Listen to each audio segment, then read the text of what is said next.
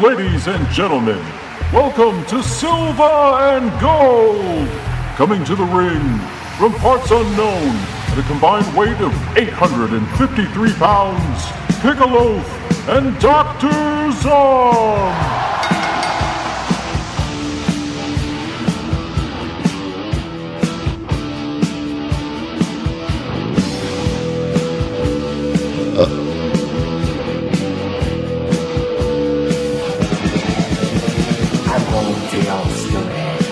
You don't wanna be at. This ain't no home sweet home. It's a home sweet misery. We knew when we got here, they try to put us away. But when they see us walk down the street, they ran the other way. That's free in LTA. That's free in the whole USA. That's free, nasty and high. The further down the block you went, the better it got. Oh yeah, Silver and Gold. Creak, creak. I am the loaf, and with me is Dr. Zom. You know, the name Dr. Zom is so much cooler than Piccolo. God. You chose your path. I did. I made my bed, and I will now lie Now in you it. have to lay in your fucking piss-soaked sheets. Jesus Christ. Oh, welcome to the show. We got some wrestling movies we're going to talk about today, okay?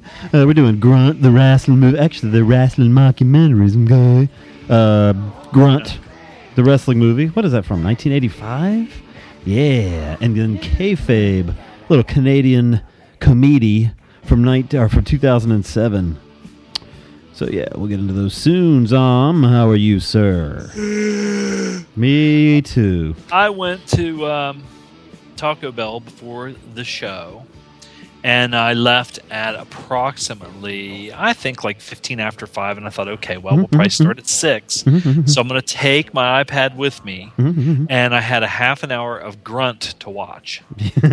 So I got my tacos and my double XL stuffed chicken burrito, and I pulled in the Bob Evans parking lot, and I'm sitting there with Grunt on my iPad, sitting on my dashboard.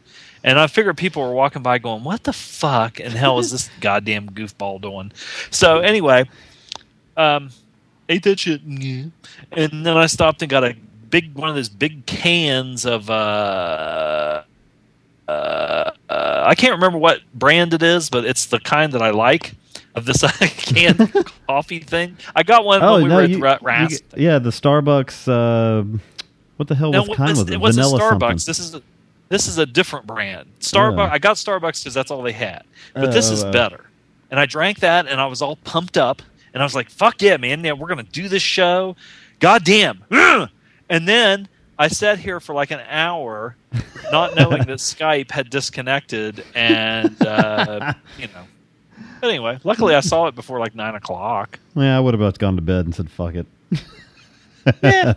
Who cares? Nobody listens to shit anymore. Yeah, fuck this shit. Fart knocker.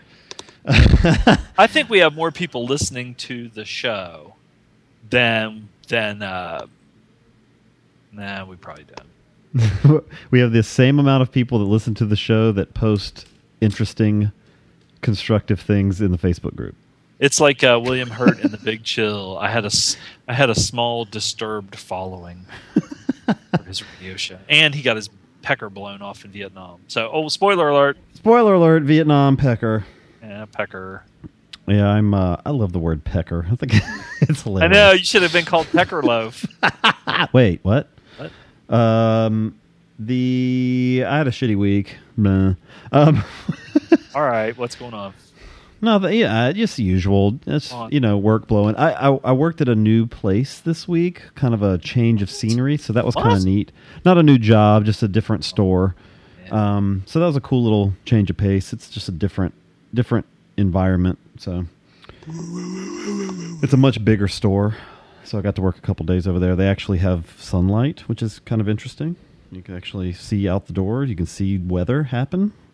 I've missed snowstorms entirely here at the job I have now. It would snow and melt before I even knew anything had happened. Speaking of your work, yeah, and your you're torturous standing on your feet, and you were going to buy a pair of comfortable shoes. Ooh, Okay. I bought Keen. Okay. Are those the ones that you had on at the wrestling thing? Yes. Okay, because I was looking at Keen, Keen, Yes. shoes last night on Amazon, and I saw they had them in like a tan color, black, and I think maybe brown. And they're Yep. mostly like just leather, The ones I have are all leather. All with leather, with a just- big rubber sole. and they're real light, right? Yeah. I was going to buy those motherfuckers last night. You should. And then I They're started- comfortable. Yeah. I looked at several different pairs. What got me is that if I found a pair that I liked of a pair of Keen, you could bet they were not. They had every size except 13. It took me a while to find the size of these. I went to a couple stores that carried them, and they didn't have. I wear an 11, and they didn't nowhere had a size 11 at all. So I finally ordered them at Zappos, I think is where I got them. They So were only like maybe like $51 or 49 or something like that. those might be different. Mine were. I have a expensive. pair of Keen boots. Oh, And okay. I like them, so Yeah, I thought yeah. about getting these. Anyway, what have you been watching this week? Well, shit. Let me see. I will Okay. tell you in a minute. That's Rolling on the River. I watched a Ron Epstein and Jeffrey Friedman joint flick from 2013 called Lovelace, starring Amanda Seyfried, Peter Sarsgaard, Juno Temple, and some other people. It's got a pretty good cast. It's got Frank Azaria and Chris Noth and a bunch of people. Now, listen, people. It's rated R. Let me tell you something, people. Well, yeah. Let me tell you something, people. Let me tell you something, brother. We should do every movie that we watched like wrestlers cutting a promo. I would be exhausted. I'd be out of breath. Yeah. I'm out of breath right now. But anyway, I read the book. My sister got the book when it first came out, Ordeal, which was the Linda Lovelace bio. And it is the stuff that happened to her was really vile. This is rated R, and they covered some bad stuff, but not. They didn't go as far as the book did, Right. And I think it's lacking for that. It was okay. It wasn't great. It was just average. Let's see. The next thing I watched, I watched some good movies this fucking week. Some quality shit. Maybe that's why I was so fucking tired, because I haven't watched jack shit that was any good. I watched one good movie all fucking week. Anyway, go ahead. I watched director Dick Richards' 1977 movie March or Die. Now, this fucking movie, I have no idea why it is not. It seemed like it's kind of a lost or a forgotten movie, because I put this right up there with like Zulu, which is held up as a classic. I remember when I was a kid, and my friend Vaughn said, "Oh my God, I saw this movie March or Die about the Foreign Legion. It was so fucking good." Blah blah blah blah blah blah blah. And that's how he said it. And it stars Gene Hackman, Terrence Hill, Catherine Deneuve.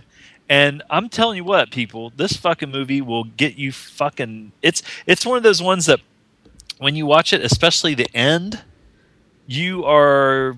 It as Sean Connery said in Man Who Would Be King, it got the blood up. I was like ready to charge a fucking machine gun, And Max von Sydow's in it too, so it's really good. Check it out if you get a chance. Terrence Hill, he's just awesome. He reminds me of my friend Jeff Miller, because he was like this. Terrence Hill in this movie is this charismatic, like Hollywood handsome guy, and that's it was weird, because like I had this buddy that was just like that, except he was crazy. And so anyway, but it's good. Next thing I watched was another good movie. It's amazing how when you watch good movies that they don't seem like 2 or 3 hours. It takes a really long time. Yeah. And this was David Fincher's 2007 movie Zodiac, starring Jake Gyllenhaal and Mark Ruffalo and Dr. Green from ER. People, I have seen this movie before. I rented it on, I think I either rented it or bought it on iTunes, and it's still. I thought, well, hell, I've seen this, quite a few times. I don't know. And when you start watching it, it's still fucking awesome. And that scene by the lake where the Zodiac shows up and he ties those people up. Oh my fucking God. It sort of reminded me of the Van Beber Manson movie where he purposefully, when they did the killings of Sharon Tate and the La Biancas and everything, he purposefully did not play any music or anything, and you just hear like just the sound of the knife going in, and the people just start screaming. It's like almost a delayed reaction. That is so effective. It just still chills the shit out of me. And what's his face? Iron Man was really good in this, especially when he comes in with the repulsor rays and shoots the Zodiac. Anyway, let's see. The next thing I watched, another fucking really good movie that I recommend, is directed by Anatoly Litvak. And it is 1967's The Night of the Generals, starring Peter O'Toole, Omar Sharif, and Donald Pleasance is in this. I have this one ready to go. Dude, this is a fucking good movie. And it takes place in World War II, but I love the concept of, and this isn't giving anything away because this is the concept of the movie, a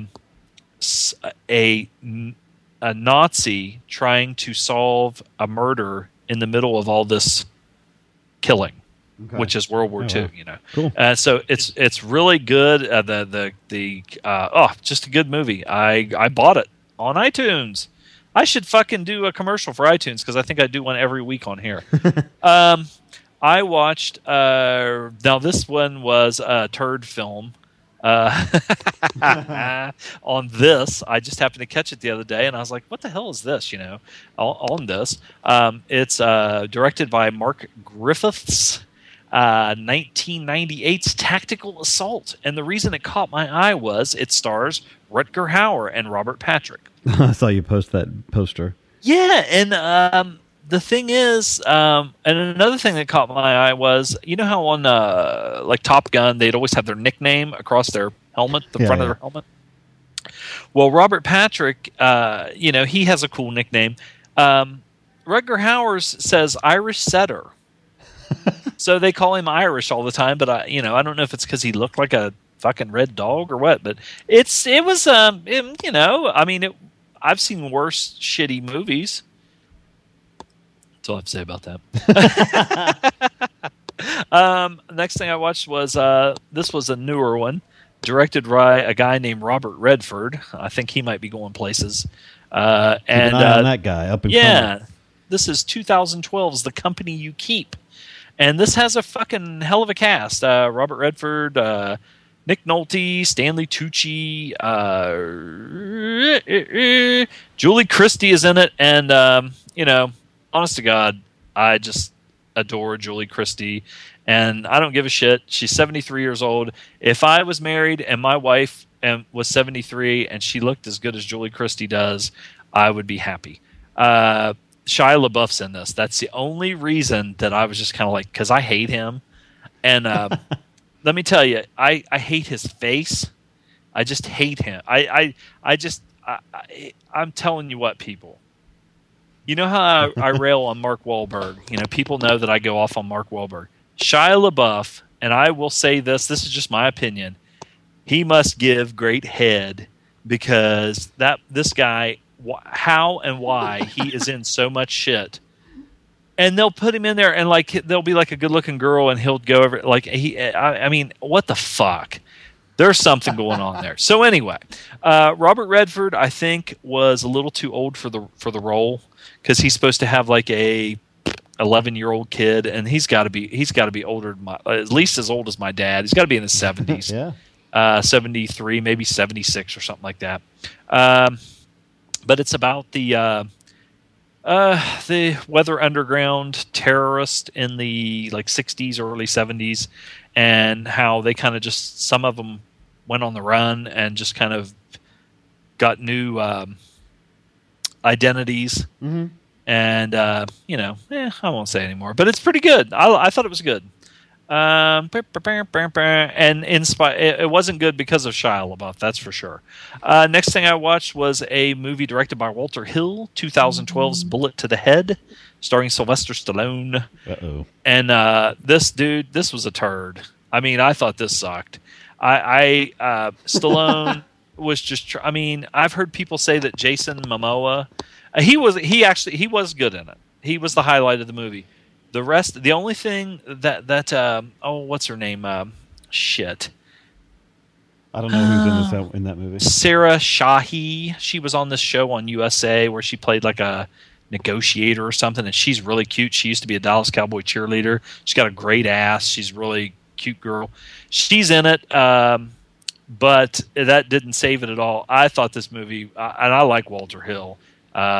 This movie sucked. Stallone was fucking just horrible, and he had a few like quips and kind of funny things that he said every once in a while. But his hair looked stupid. He has a wig on, you can tell. I thought it was horrible. I mean, I expected more from Walter Hill. Next thing I watched was an Antoine Fuqua 2013 movie. This is another new one. Olympus Has Fallen. Another turd.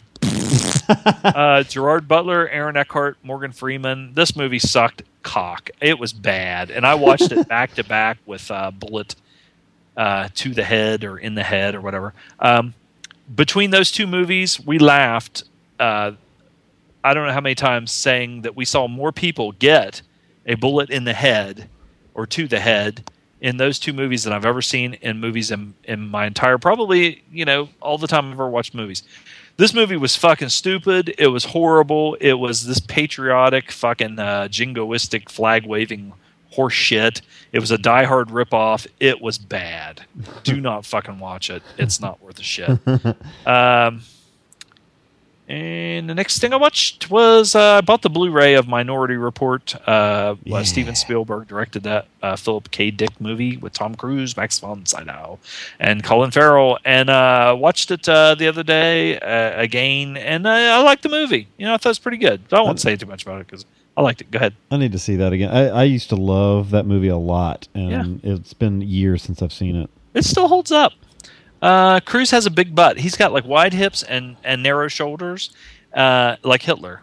Let's see. Next thing I watched was a Kar Wai Wong directed movie from 2013, Yi Dai Zong Shi, which is also known as The Grand Master, or I've also seen it as The Grand Masters, plural.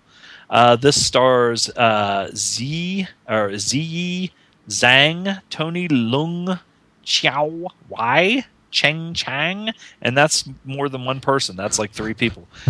This is pretty fucking awesome. Now, I will say this. This is a goddamn epic fucking movie. It's about Ip Man. It kind of has a different... I don't know. I liked Ip Man, and I liked Ip Man 2. Mm-hmm. Same character, which is, of course, a real guy in real life, and I assume that there's they kind of take liberties and make it, this really grand spectacle. But this Kar Wai Wong, just watching this, it's almost, I don't know how to say it. It's visually, I mean, the whole thing is just beautiful. You could take screenshot after screenshot of any scene and just post it, and it just it looks awesome. The way it's shot is really, and I for sort of, it walks a fine line of being overly stylized, maybe. Okay. But I really liked it. Well, that's how they did with Ip Man and Ip Man 2 also. I mean, like the table fight and stuff in the second Ip Man movie. It's not meant to be a historical representation of this guy. Well, this just has like a lot of like slow-mo and slow-mo rain and stuff like that. But it's really good. It's just a pretty movie to watch. And I don't think we saw the previews for it when we went to see Wolverine or The Wolverine. I'm sorry, The Wolverine. So it's not in the theaters, but when we went to the kiosk, or when we went to the Concord Mills Mall, they had just a kiosk in the middle of the mall, and there was a guy sitting there, and he had his laptop up, and he was watching Ip Man, the first one, and I was like, fuck. So I just stopped and started talking to him, and he was I don't know. He seemed like he was like Eastern European or something. Well, the whole kiosk was nothing but Asian cinema. I think a lot of it was martial arts cinema and stuff like that. I mean, just loaded with movies. How And the hell does somebody stay in business selling such a specific thing? Yeah. In Charlotte. Yeah. And so I stopped and just started talking to him, and he goes, "Oh, you want?" You know, I said, "I loved this movie, Ip Man," and he goes, "Have you seen or have you heard of the Grandmaster or Grandmasters?" And I was like, "No," and he goes, "Well," he goes, "Let me put it in." He goes, "Now don't jizz all over yourself when you watch this," and he put in like the first probably 5 minutes of it, and I was like, "Fuck!" So. I haven't watched the trailer you posted because I wanted to skip the trailer and just go straight to the movie. Yeah, I would just watch the movie. But I had him pick out like I think he had like 6 for I don't know how much it was, but I mean I think they ended up being I can't even remember how much they were a piece, but you know, a lot of people when I posted this were like, "That's not even out in the theater yet. How the fuck did you know?" I was like, "I bought it," you know. So you bought a boot. Well, yeah, he's it. You know, it's in the fucking mall. You know. Let's see. This one is just a fucking great movie. Director Stanley Kubrick. It's 1957. Paths of Glory.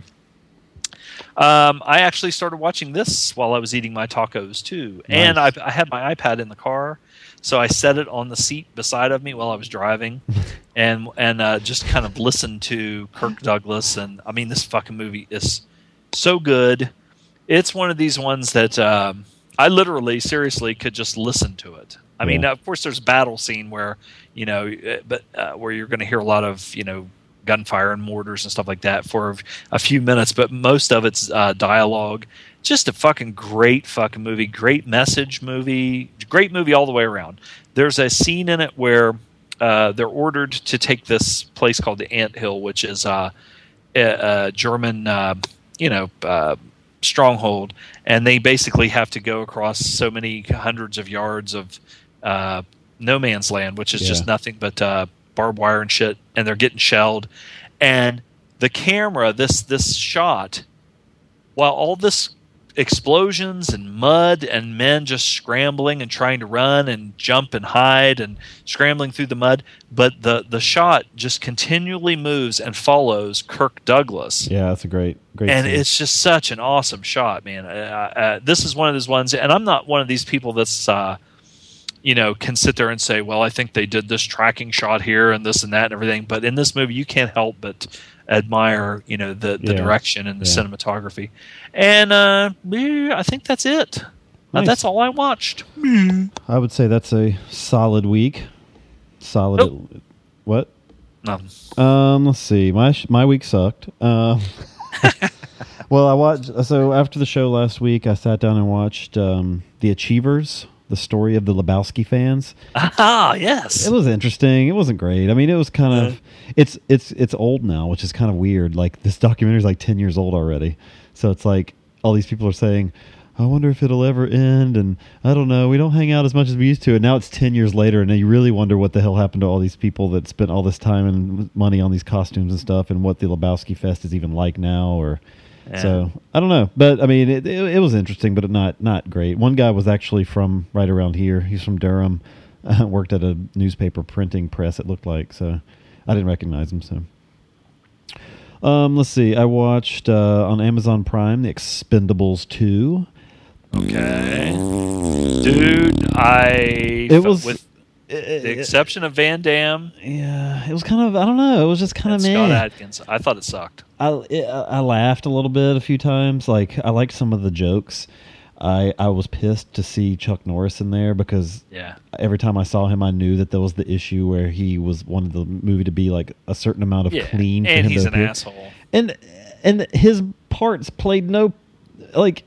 Well, the whole movie was just like a send-off on all these, which I didn't think the first one was like that. I think this one was just like a wink, wink, nod, nod. Well, yeah, that's what the whole thing. And I laughed a few times at wink, wink, nod, nods, but this, I don't know. I thought it was kind of boring. Like, Yeah. I won't revisit this. I'd revisit the first one before this. I'm glad Yeah. I almost blind bought it a couple times. And I loved Dolph in the first one, Yeah, and I he thought the only stank one in in this this. one is like when he was at the beginning when they were coming into those cars, and he just for no reason just goes eat shit. You know, And I don't think it was even his voice. It didn't. no. But I laughed when Arnold ripped the door off the little electric car. Yeah, That was pretty funny. But for the most part, though, it was a throwaway. There was nothing really yeah. memorable about it. And they really, they played so much service to fucking the big stars that the actual Expendables guys are totally left in the dust. Like the Old Spice dude and the MMA guy, Yeah, who I can't even remember their names now. Fuck, they have like 2 lines in the whole movie. Well, I don't know. Come on. I was really disappointed in it. There was some cool fighting from Statham. He was really, I don't know how much they sped up his shit, but he was pretty wild throwing the knives and stuff. I liked his fight with Adkins, and Yeah. I liked Van Damme and Stallone's fight at the end. I heard somebody say that when they went to see it in the theater, when they squared off at the end, and Van Damme threw his famous, He did 2 of jumping them, yeah. that everybody just went, yeah, and I liked his character because he played a good asshole. Yeah, he was awesome. I liked him But a I mean, lot. come on, the name Villain for the villain. I mean, how So how dumb. fucking yeah. Obvious do you have to be? So I decided to cleanse the palate a little bit, and I watched a movie called The Losers. That wasn't that great either. The only part I liked about that movie was William Smith's dangly spiral earring. I thought you meant the one with fucking No, not the new one. Captain America singing the Journey song. This is from Yeah, the biker movie. the biker movie with William Smith and Adam Rourke, and this was a turd too. It was boring. There was some cool stuff, I guess, when they built the bikes with the machine guns, but like they were using Yamahas. Was this where they went to like Vietnam or something? Yeah, it was like Okay. Hell's Angels hired by soldiers to go into this village because only motorcycles could get into it safely or something, which was They really dumb. remade that. There was another one that was more modern day with that fucking. Can't remember what the guy's name is though. Now he was whatever. This But is anyway, boring. I like William Smith, but he was in some shit. Yeah, he was, and this is one of them. So I watched a really good one. I watched Requiem for a Heavyweight. Yeah. With the fat guy and the other guy that's Anthony Quinn, Jackie Gleason, Anthony Quinn, Jackie Gleason, and Mickey Rooney. Mickey Rourke Rooney. Yes, Mickey Rourke Rooney. This, I don't know who directed this, but I guess this is a film noir. I guess you could say it's kinda. It's a little late, I guess, for noir, but it's about I didn't realize it would take place over such a short amount of time, which I thought was kind of cool. It's like 2 nights, basically. It's a boxer who is definitely at the end of his career, who's been told, don't box again, you could lose your eye, basically.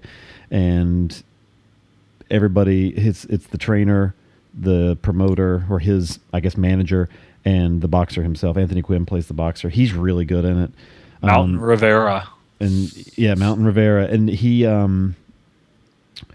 so he's like trying to go one direction, and and he's got this lady that shows some interest, and then you got Jackie Gleason, who owes money and is still trying to figure out how to squeeze more money out of Anthony Quinn, and then Mickey Rooney, who's the trainer, who obviously has a soft spot for Mountain. So Dude, Haystacks Calhoun was in that. Was he really? Yes, William Haystacks Calhoun as himself, Rivera's wrestling opponent. That must have been right at the very end, and he was not nearly as fat as he ended up being. Yeah. None of us are at the when we. That's true. That is true. Let's see. I watched another big turd. This is the only other movie I watched this week. God damn, Sci You are a Fighter. cinemasochist. You're not quite up to the level of the Oberholzer, but you are a fucking It was just a busy week. I didn't do a lot. I watched a lot of wrestling again, a lot of Bruiser Brody matches, and I watched some more Midnight Express stuff, and I'm waiting on this big set of Rock and Roll Express DVDs. So, Sci Fighter has Don the Dragon Wilson, Cynthia Rothrock, and Lorenzo Lamas. And yep. The story is Don the Dragon Wilson, the Dragon.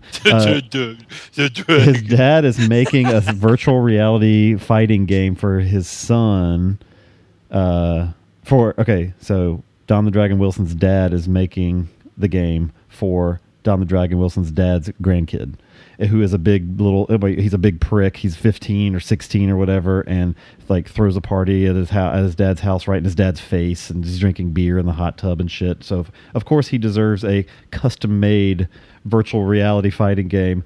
Anyway, it was a turd. It's basically like he gets stuck in the game, and Don the Dragon has to go. It's like almost like a Lifetime movie with a shitty video games theme, and Cynthia Rothrock shows her big cleavage a few times, but I think she had fake titties.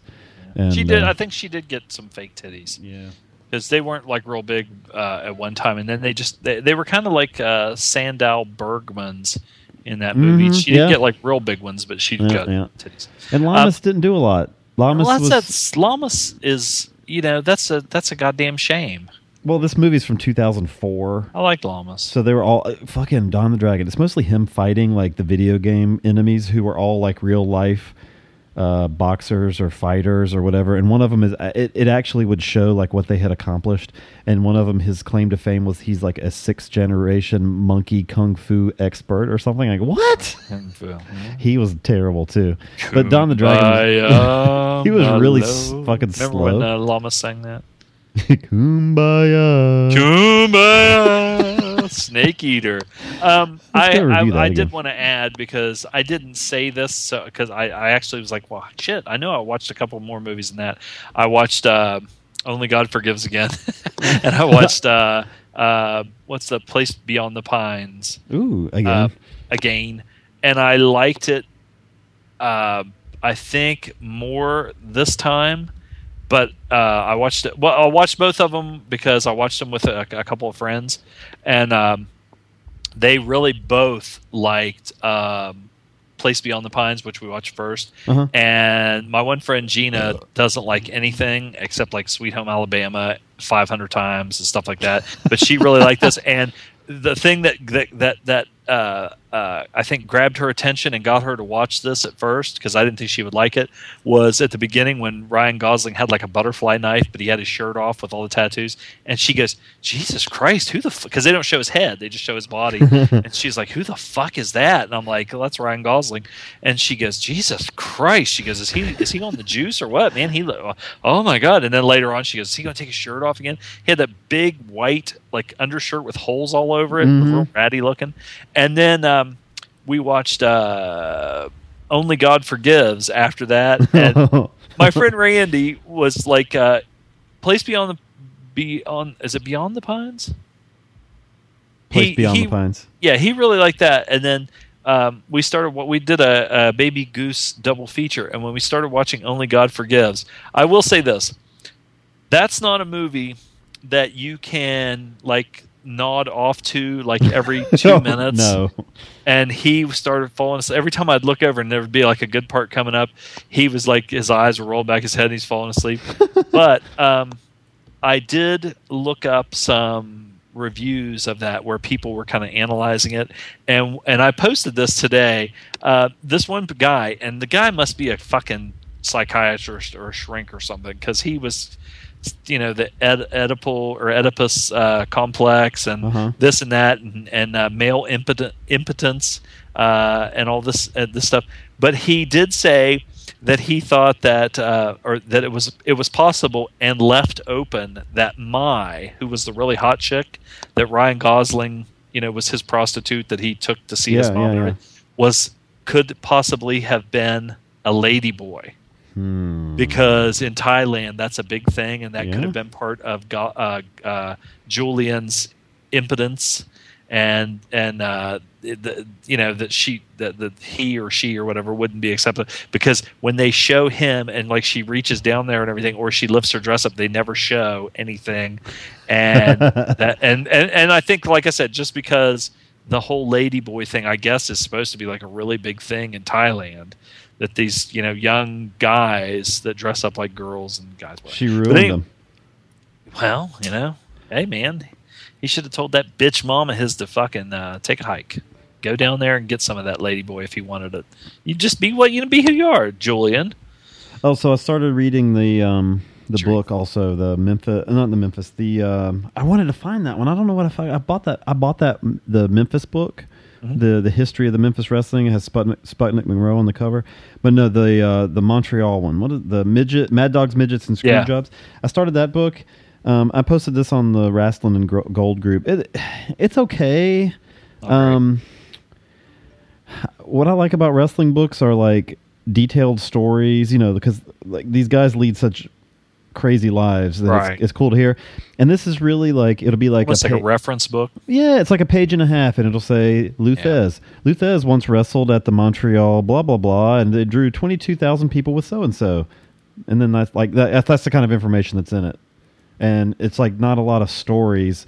Now there's a couple guys that it goes into that are from the area that it goes into a little more depth, like talking about how Yvonne Robert was good friends with like some famous hockey player that was up there, but they were they were friends, like lifelong friends, and that they would hockey players would go to wrestling matches all the time and stuff. But other than that, it's just like, when we have your chapter on Buddy Rogers is like 4 paragraphs. It's just kind of like, it's okay. I'm glad I didn't pay $25 for it. Sorry. Fuck you! They signed it too. I haven't even read it yet. Well, I got it for $10 on Amazon. So I've got in my bathroom right now. I have like 3 comic books that are sitting there that I have either started to read or am or going to read. Mm-hmm. I have the newest Shock Cinema magazine. I have a Paracinema magazine. I have Sex and Rockets. Strange Angels, which both are about Jack Parsons, and J.J. Dillon's book. I have like 5 fucking things in there. Mad Dogs, Midgets, and Screwjobs is a good shitter book. Because you can read about a couple guys while you're sitting there and you're done. Like the chapters are seriously like a page and a half. Yeah, well, see, that's the way Greg Oliver has some books. One of them's called it's just all about tag teams, the greatest tag teams. One of them is about the greatest heels, and the other one is like Canadian wrestlers. And it's just like you said, it's just kind of like it'll say tag teams, Brute Bernard and Skull Murphy, and it'll tell. But it has kind of a maybe depending on how much. Some of them have like 2 or 3 pages about the guys and their history when they met all the way through. Yeah. But like you said, it's more to me. If you want to say a shitter, it is a shitter book because a shitter book, you can just sit there and read. In the time it takes to take a shit, like about each one, like one guy wipe. Go do whatever. Come back later if you have to shit again. Yeah, this is what this is. So it's like when I'm on break at work, I'll read a couple guys, and that's about it. The Midnight Express scrapbook. Yes, it's good because if he got a letter from say Jim Hurd or somebody like that says cease to Jim Cornette and the Midnight Express. It's like an internal memo from the company, cease and desist saying this on TV, or we understand that you hit a fan with a tennis racket and we're getting sued, blah blah blah blah. And he kept all those, so he has printed them and put them in there, and then stuff like memorandums or things like that. From I'd really like to get that. I was watching I don't know if it was the first time they ever did this, but the scaffold match where he hurt his knee, where Cornette hurt his knee, where it was the Road Warriors and the Midnight Express. Well, this was the Rock and Roll Express and the Midnight Express from Mid-South in a scaffold match. And these fucking guys, man, I just watched this thing. I'm like, Jesus, oh my God. You just wince the whole time because it's like, what guy thought that it would be a good idea? Because you could tell they're fucking terrified to be 25 feet in the air on this stupid thing. And the bumps are look really awkward. It's like, I could tell you. I'll tell you how scared Bobby Eaton was. He was supposed to take a backdrop. He was running for Ricky, and Ricky backdropped him. And Bobby, I could tell mid backdrop was like, "Fuck this," and he just belly flopped over him instead of flipping all the way over onto his back. He's I'm keeping my eyes on the scaffold. I want to land just right because he didn't want to fall off. Well, I remember Ricky Morton saying that he hated that, and he hated heights and everything.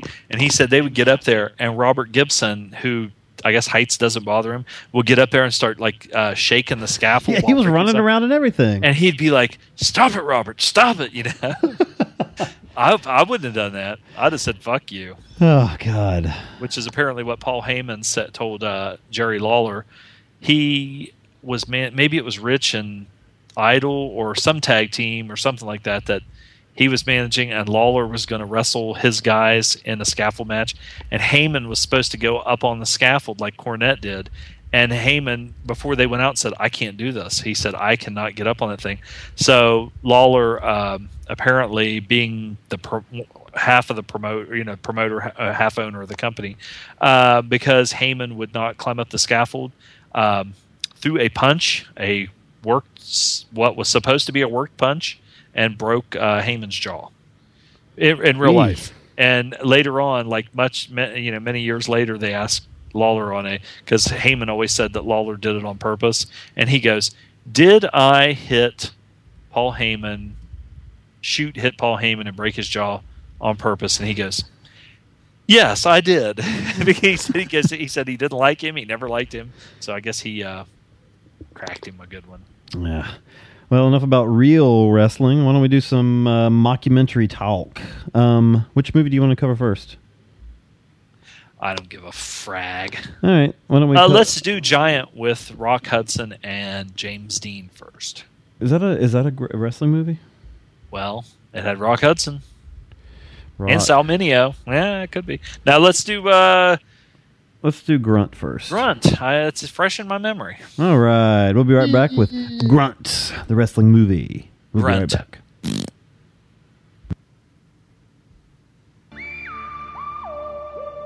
No one would have believed, in the first years of the 21st century, that Hammer films were being watched from an entertainment standpoint.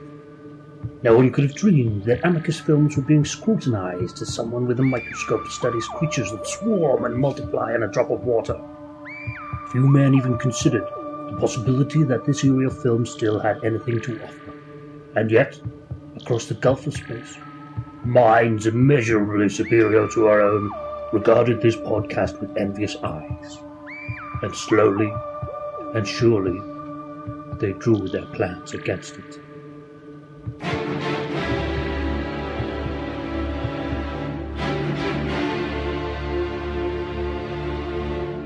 The Hamicus Podcast. Hammer and Amicus, and every tenuous link in between.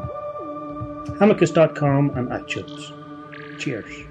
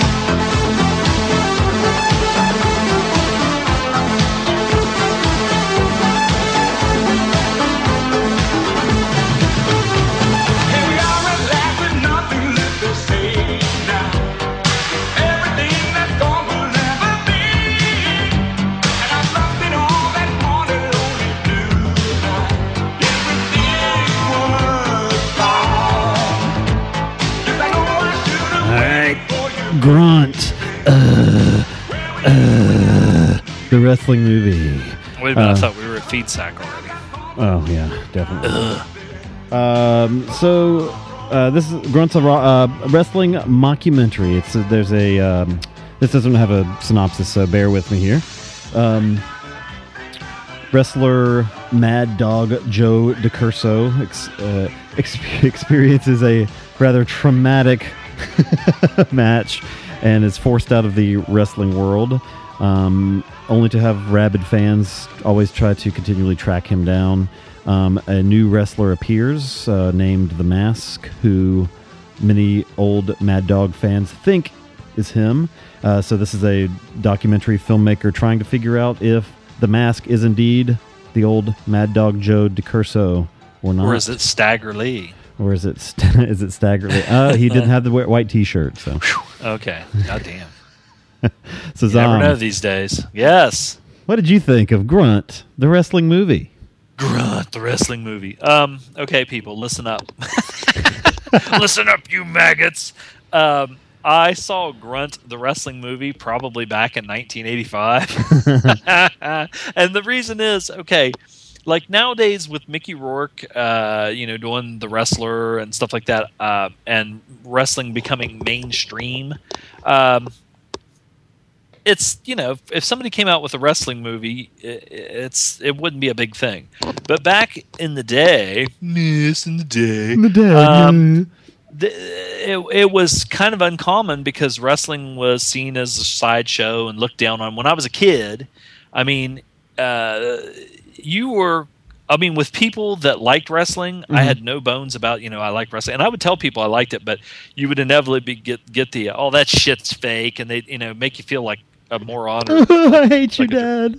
Yeah, my dad hated wrestling, even though he knew who Vern Gagne, Don Eagle, all these guys, Killer Kowalski and all these guys were. My dad just hated wrestling because he said, why do you watch that? That shit's fake. Yeah. Yeah, and I told my dad, I was like, well, Charles Bronson's never killed anybody in real life, but, you fucking watch him, so it's fake too. So anyway, and he's like, no, he did. He killed everybody. I hate you. I wish you'd have never been born. Oh, whatever. Yeah, me too, Dad. Anyway. When this movie came out, I was, like, excited because I was like, fuck, okay, first of all, when wrestling, back in the territory days, you didn't get... everybody didn't. If you were in North Carolina, you got Mid-Atlantic. If you were where I lived, you got like Detroit's Big Time Wrestling or whatever. Memphis, the Memphis Wrestling, and all over. So that samurai guy got Memphis. Yes, he got Memphis, and probably some Nick Goulas shit or something. But anyway, you kept up on all the other territories though, because the wrestling magazines were really big, and so even though I never grew up watching or seeing wrestling from the Olympic in Los Angeles, I knew who the Golden Greek John Tolis was, the Freddie Blassie, the King of Men, the Hollywood fashion plate Fred Blassie, Black Gordman and Goliath, Victor Rivera, all these guys that wrestled out there, all the Steve Strong, all these guys that wrestled in that area. And that area there did have a Hollywood or a movie kind of a connection, because the promoter for the Olympic in Los Angeles was Mike LaBelle and his mother, and the brothers was Judo Gene LaBelle, who if you see a picture of Judo Gene LaBelle and you watch movies in the 70s, you will recognize him because he was in a ton of TV shit. He was in a Sylvester Stallone movie. He was in that prison movie with Sylvester Stallone. He was in a lot of stuff. And he was also the guy that made Steven Seagal piss his pants in real life, supposedly, on the set of, I can't remember what movie it was, and Seagal was, supposedly hurting the stuntmen, and he was real cocky and everything. This was when Seagal was young and skinny, and Gene LaBelle was known for putting the sleeper hold on people for real, making them pass out, and supposedly they would piss their pants sometimes when he made them pass out. But I've seen videos on YouTube where in his dojo he would put guys in the sleeper, and when he conked them out, he would take a cup of water and pour it on their crotch, and then he'd wake them up and make it look like they pissed their pants. Well, so anyway, Ole Anderson said that too, though. Yeah, he said people would like shit themselves sometimes. Oh yeah. Well, I knew my friend Mike that was the boxer. He said, sometimes when you get knocked out, sometimes you just lose control, whatever.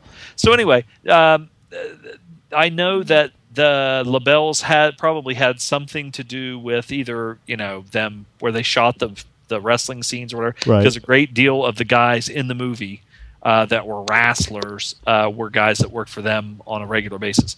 So anyway, Grunt the wrestling movie.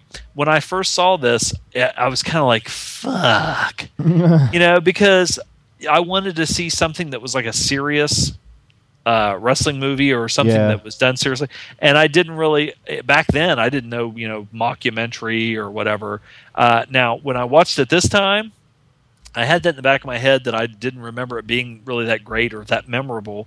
But when I watched it this time, because I have become more of a cinephile and watched, a lot of documentaries, mockumentaries, and stuff like that, I can see a lot more funny stuff, and that the goofy stuff was done in a way intentionally, intentionally for a reason, which I thought back then when I was a serious wrestling fan, I was kind of like, God, man, this is fucking. Ugh, because I just figured people that hated wrestling would make fun of this movie, and it would not help my cause, So anyway, the movie in itself, like I said, is pretty much a mockumentary. They do have several different like wrestling matches where the guys are showcasing their skills, like Mondo Guerrero, which was Eddie Guerrero's El Toro. Yeah, El Toro, Eddie Guerrero's brother. Brother, yeah.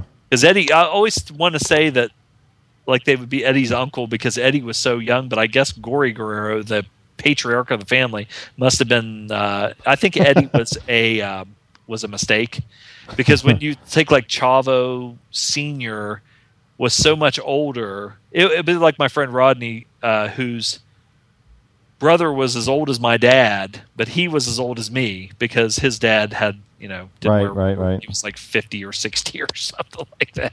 So anyway, you start out with. Mondo was also, to tie it back to the show. Yeah.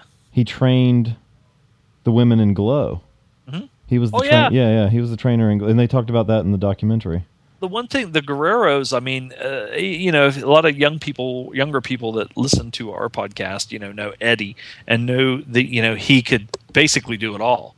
And all the Guerreros were like that. Hector, Eddie, Mondo, and Chavo Sr. was like even they were always the guys, because they wrestled a lot for the Labels in California, and they were smaller guys. But one of the big things that they were a big attraction was there was such a big Hispanic population out there. A lot of Mexican fans would come to the arena, and so you had and at one point the shows were shown only with Spanish commentary. But people would still watch it, and that's why, like, you see pictures of Freddie Blassie wrestling out there, and when he was a good guy, he'd like come to the ring with a big sombrero on and stuff, because they, he'd get a good pop. Yeah, the Hispanic fans just ate it up, and they were very violent toward the heels. Now, the first part, it starts out with a match with Mad Dog Joe DeCurso. And he almost kind of looked like a fucking, when Don Fargo was doing his biker gimmick, he looked kind of like Magnum TA a little bit. Yeah, or like Magnum TA. Yeah. And kind of like biker gimmick with boots, but like jeans on. And but the whole first match is done in this black and white, kind of really bright, almost like a picture negative kind of look. Yeah. It's like there's like a strobe light, and it's very contrasty. Yeah, it very stylized, but he's wrestling. Who was the guy he was wrestling? Because it was that wasn't Captain Carnage. It was I know who it was, because Victor Rivera played him under the mask. It was a Skull Crusher. So anyway, because I kept thinking, who the fuck is that? Well, Victor Rivera was also he started out in like the WWF and was like a tag team guy and everything. Really popular guy, and then he ended up, for some reason I cannot remember why, he ended up going to prison. I think for like stealing jewelry, or weird, maybe breaking and entering. So he went from like wrestling in these main events against Ernie Ladd and Maniac John Tolis and all this stuff to going to prison. And he was like WWF tag team champion with maybe like Haystacks Calhoun or Dominic DeNucci or something. But anyway, Mad Dog Joe DeCurso was played by Magic Schwartz, who apparently he was somebody that Sylvester Stallone beat in arm wrestling. And yeah. I never heard of the guy. I didn't either. He has a website, magicschwarz.com. There is with Hulk Hogan. Now, I thought in the movie, they said that Mad Dog Joe DeCurso was a bad guy, right? See, that was. And then I thought the Mask was supposed to be a good guy, but it seemed that's where I was confused. Like the Mask ended up being a heel the whole time that they showed him. which I didn't get. That's honestly, which is a weird complaint about a movie about wrestling, but it's it's continuity or whatever. Yeah, I didn't get. I was confused about why anybody cared so much, because it didn't. I mean, I don't know. It was hard to say, and I couldn't tell who was supposed to be like why we were supposed to care about the Mask, like if he was just some jerk, you know. Yeah. Well, I mean, it seemed like I thought that they actually said that. I thought that the guy that was kind of like the who was the guy? John. He kind of reminded me of like a cross between John Waters and R. Crumb. Well, I forgot his name, but yeah, more like he looked like R. Crumb. Dr. Tweed or something. Yeah, he was the head of the Mad Dog is the Mask fan club. So he was a fan of both, and it's like when Hogan fucking. Well, I mean, they did it so many times. The Midnight Patriots, Rider, yeah, Dusty and all this shit. And you dirty yellow dog. These guys would get beat and put a mask on. Stagger Lee, not Stagger Lee, no. No. Well, you know, that's just they never did prove it. But anyway, I thought that he was the one that said that Mad Dog was a heel, but the Mask was a baby face. Came back as a baby face. Yeah, but he's doing the Mask by the end. Mad Dog. Does he turn?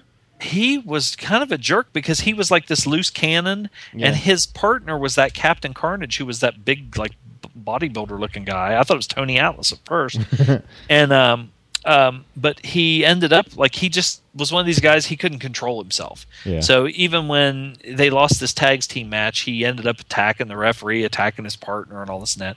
And then he supposedly jumped off the Golden Gate Bridge and killed himself. And they had because he ties up Skull Crusher in the ropes, and in doing a drop kick, beheads Skull Crusher. Yeah, his head came off. And this part is kind of funny because it's mocking the kayfabe side of, and I guess we should probably say, for people that aren't wrestling fans, like kind of talk about what kayfabe and marks. You can talk about it, but I'm not. I refuse to. I don't know what you're talking about.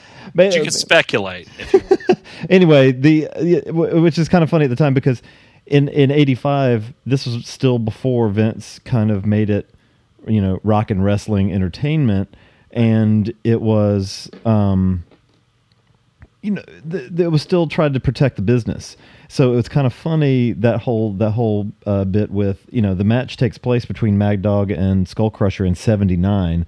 He beheads Skull Crusher, but since he's disqualified for beheading Skull Crusher, he doesn't win the title. And the title is just like Skull Crusher can't defend it, and it's for 6 years. And there's all these arguments and court cases. You know, I've seen him come back from worse than this. And they show like they have a gurney by the ring, and this guy has like a garbage trash bag, and I don't know if they had a bowling ball in there. What it was supposed to be his head, and you could tell there was like some weight to it. And I was like, God, that's kind of gross.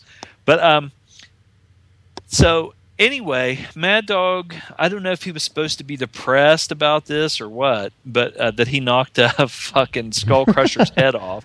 But he ends up, he had a female valet, and then he ends up and goes and I like when they showed the Golden Gate Bridge and they showed like the graphic of the dotted line and then the X by the water. Like he supposedly jumped off the bridge and killed himself. That was the legend. But apparently it was like Eddie and the Cruisers. It was like Eddie Wilson. They never found the body. So there was, and you know, so this was just this legend, and then all of a sudden this guy shows up on the scene, the Mask. And he, you know, has sort of the same build and everything. And everybody's speculating that this is Mad Dog coming back, but under mask. And the Mask never talks, but he has this hot French chick who I appreciated as his manager. She showed her titties, and she had a poodle that wore a Mexican wrestling mask. She showed her tits to fucking redneck, racist KKK Dick Murdoch. And he like is like, oh, what? And they look pretty good. They were, you know, nice little boobies, little perky boobies. And she did all of the Mask talking, which was pretty cool, and it was kind of hot because she was French. So anyway, and mean. Yeah, she was mean, which I don't know what it is. Like I said, I've always been attracted to like the mean women. Turn me on. Let's see, but anyway, so the whole movie you go through a series of basically kind of showing the absurdity of the wrestling interviews. It'd be like they're going to go up against the Grunt Brothers? The Grunt Brothers with Dick Murdoch and Dick Beyer, who I'm sitting there watching, and I'm like, who the fuck is that guy? Because I knew he was a wrestler. I mean, you could tell he's got like bleach blonde hair, receding hairline, and I kept thinking, I know that voice, but who the fuck is that? Well, then as soon as they showed him wrestling, and I saw him, the intelligent, sensational destroyer would do this move where he would have his opponent laying flat on the mat. He would almost do like a handstand, and then come down with a knee drop on the guys. And then I saw the tights and the white boots, and I was like, that's the fucking destroyer. Why did he keep the like Jesse Ventura like bald mullet thing? He didn't need that. He wore this dude. So anybody that doesn't know, Destroyer wrestled probably until he was 600 years old. Oh yeah, he was like big in all Japan. Big and huge in Japan. But this guy, he was one of the guys that would wear the mask like with a suit. Like you never saw him without a mask. So it was already weird. See, I don't think I'd ever, besides this movie, I don't know that I've ever seen his face. I don't think I ever had either. So why did he have that stupid hair? Well, I always wondered why, like Hogan, kept the long hair did too. That Jesse Ventura, I don't know. But I guess kind of fucking what's his Superstar Billy Graham did it too. Yeah. Well, so anyway, you have like they'll show like a promo setting up. The mask is going to wrestle this guy, and then they would do and I always thought it was funny too, like in the movie or the TV studio when they would have like the two heels, and this was in real life too, where they would have like Ricky Steamboat and Jay Youngblood come out and say, let's talk about the Mid-Atlantic wrestling events coming up in your area. And they would have, Ricky Steamboat and Jay Youngblood come out, and they're the babyface tag team. And they'd be like, Ricky Steamboat, you're going to be taking on the, Don Kernodle and Sergeant Slaughter or whatever in this match, blah, blah, blah, blah, blah. And they would cut this promo, and they'd walk away. And 2 seconds after they walked away, Slaughter and Kernodle walk over, and let's talk about the Mid-Atlantic wrestling events coming up in your area, Sergeant Slaughter. And so you knew they were standing right there, and they supposedly hate each other's guts. So they did that on this, which they did end up at the Grunt Brothers attacked the mask. Yeah. And but like you said, was it Lola? Was the his French chick? Well, she showed her titties. She jumped up on the ring apron, which Miss Elizabeth and them never did because I guess they were on TV. But anyway, she did show her boobs, and it distracted Dick Murdoch and his big racist redneck fat gut. Gap tooth. Yeah. Or maybe it was just missing a tooth. He was a really good talent, but man, I hate seeing when somebody's... and he did that one move that he would do sometimes, that fucking knee off the top, where he would hold the dude's shoulders and like knee him in the back of the head off the... Yeah.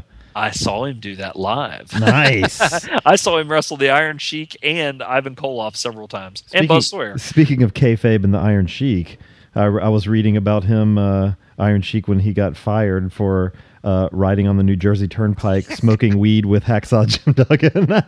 Because they were supposed to hate each other, and they were really pissed that they were riding in a car together and getting busted for pot. Well, they were in like one of the biggest feuds going at that time, really bloody, bad feud.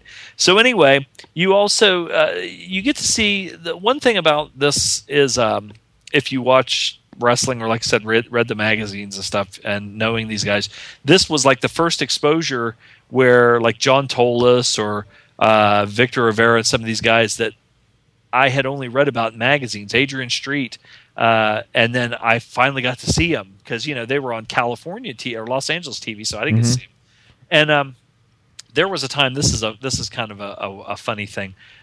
You had Los Angeles, the wrestling out there, which was from the Olympic, the LaBelles were the promoters and everything. And at one time, they like I said, they ran on like a Spanish channel, which all the commentary was in Spanish.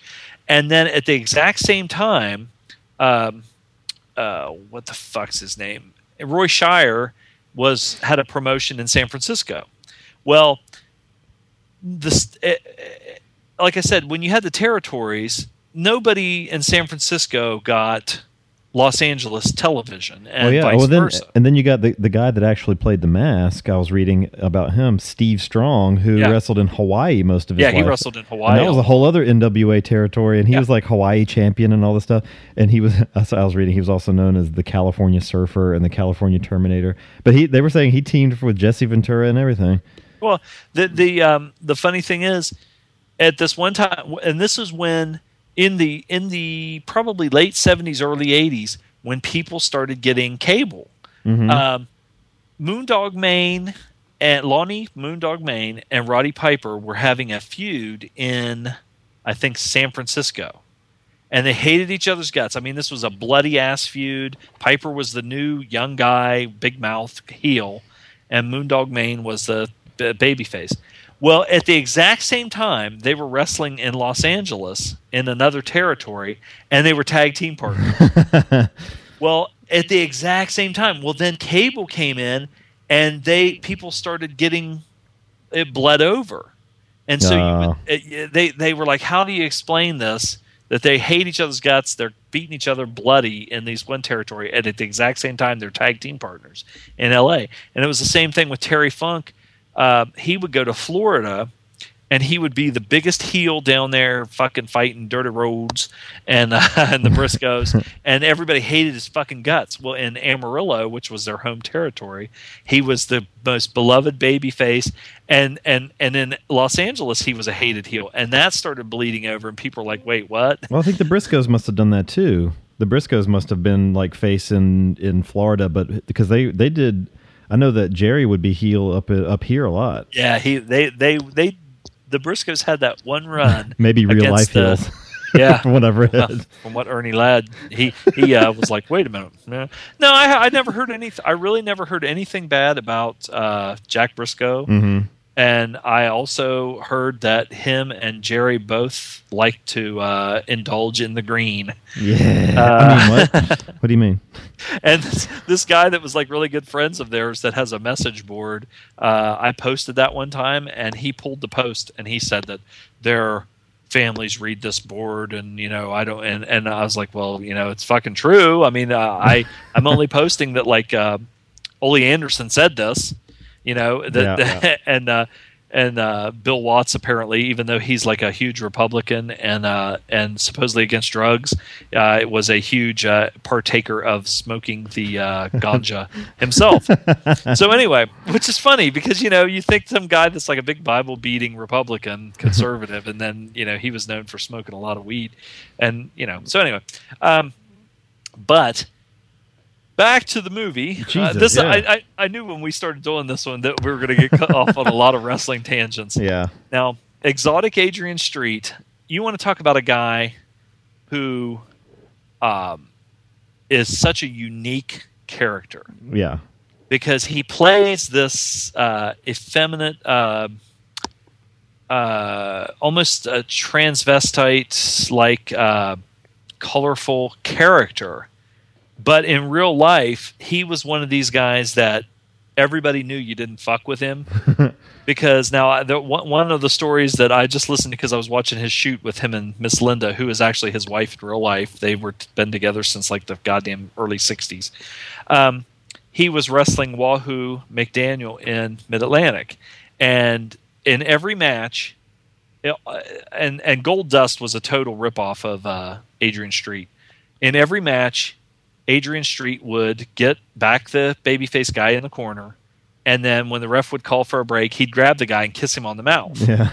And the like whether it was Terry Taylor or whoever would get pissed off and like want to kill him and everything. And he was wrestling Wahoo, and the Road Warriors said, you're not gonna kiss Wahoo, you're not gonna kiss Wahoo, and Wahoo said, you better not fucking do that. You can do it to everybody else, but you're not gonna do it to me. And he goes, okay, I respect you, blah blah blah blah. I'm not gonna do it to you. So he was in the ring with Wahoo, and he backed Wahoo in the corner, and I don't know if it was a lumberjack match or what, but the wrestlers apparently must have been because the wrestlers were around the ring or something. And he looked down, and Hawk and Animal were standing there, and Hawk they were just like, do it. So he was like, fuck it. And he grabbed Wahoo and kissed him right on the mouth. And he said Wahoo's face turned fucking bright red. Because he was known for having this horrible temper. Yeah. And so he went berserk, and he was also known for Ric Flair got the chops from Wahoo and Benoit and all of them. So and Wahoo just fucking fired up like the Hulk, and and Adrian Street said he chopped me so hard on the chest that he bruised my fucking shoulder blades. And so he said he went to do it again, and he just thought to himself, no fucking way, because I guess it hurt so bad. Well, Adrian Street trained in England, and the Wigan School, which they called it the Snake Pit, which was known as this catch as catch can wrestling school, where these guys actually learned like Karl Gotch and all these guys learned to be these great shooters. Yeah. Or hookers, where they actually could like hurt people and twist you in a fucking knot. Well, that's Adrian Street wrestled against those guys all the time. And when they got back to the dressing room, I guess somebody said, Wahoo, what happened? And he goes, the son of a bitch kissed me, and I lit him up with a chop, and then he said he fucking twisted me into a pretzel and showed me my own asshole.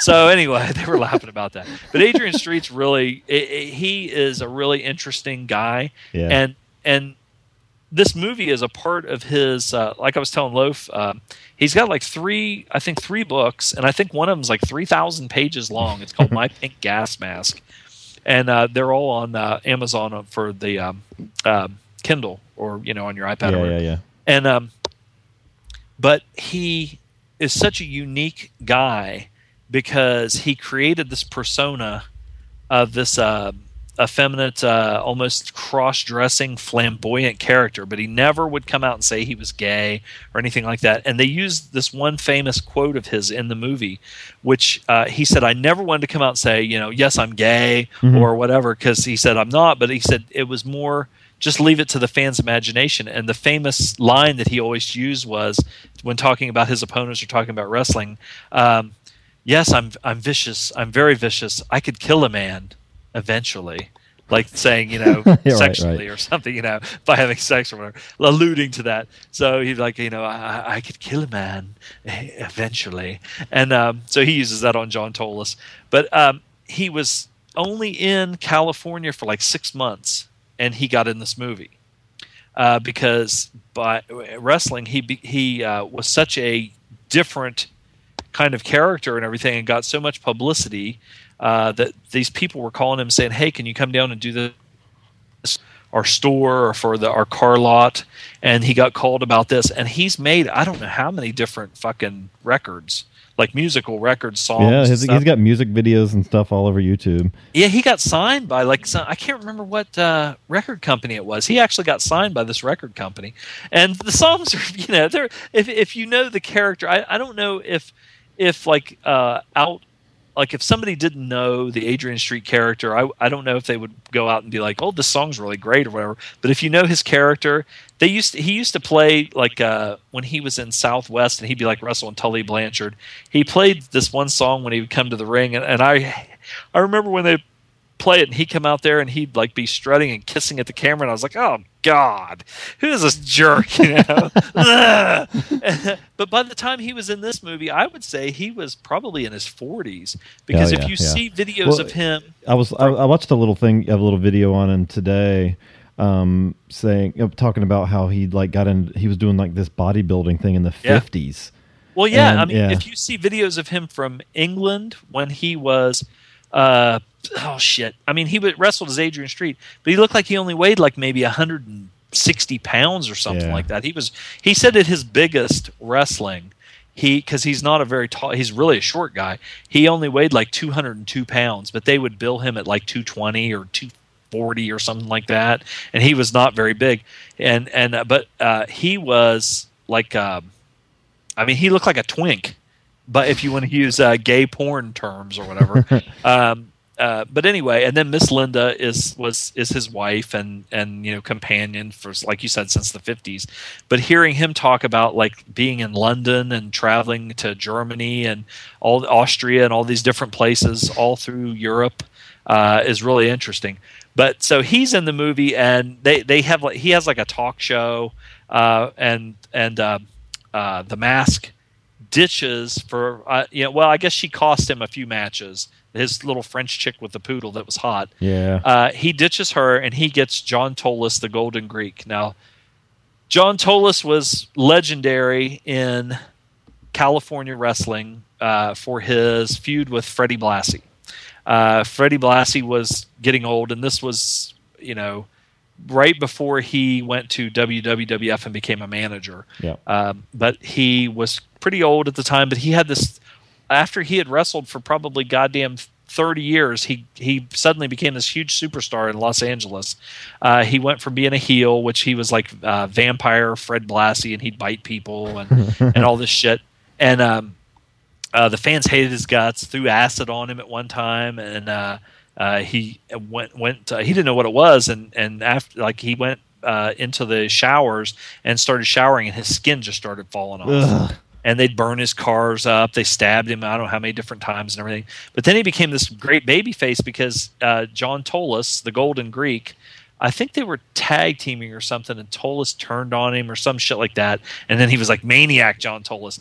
Well, they set a record in, I think, the Olympic for the biggest house. That feud was this, it was the kind of the end of the Los Angeles promotion, because when Blassie left, it didn't last much longer because the LaBelles were real cheap, or Mike LaBelle was.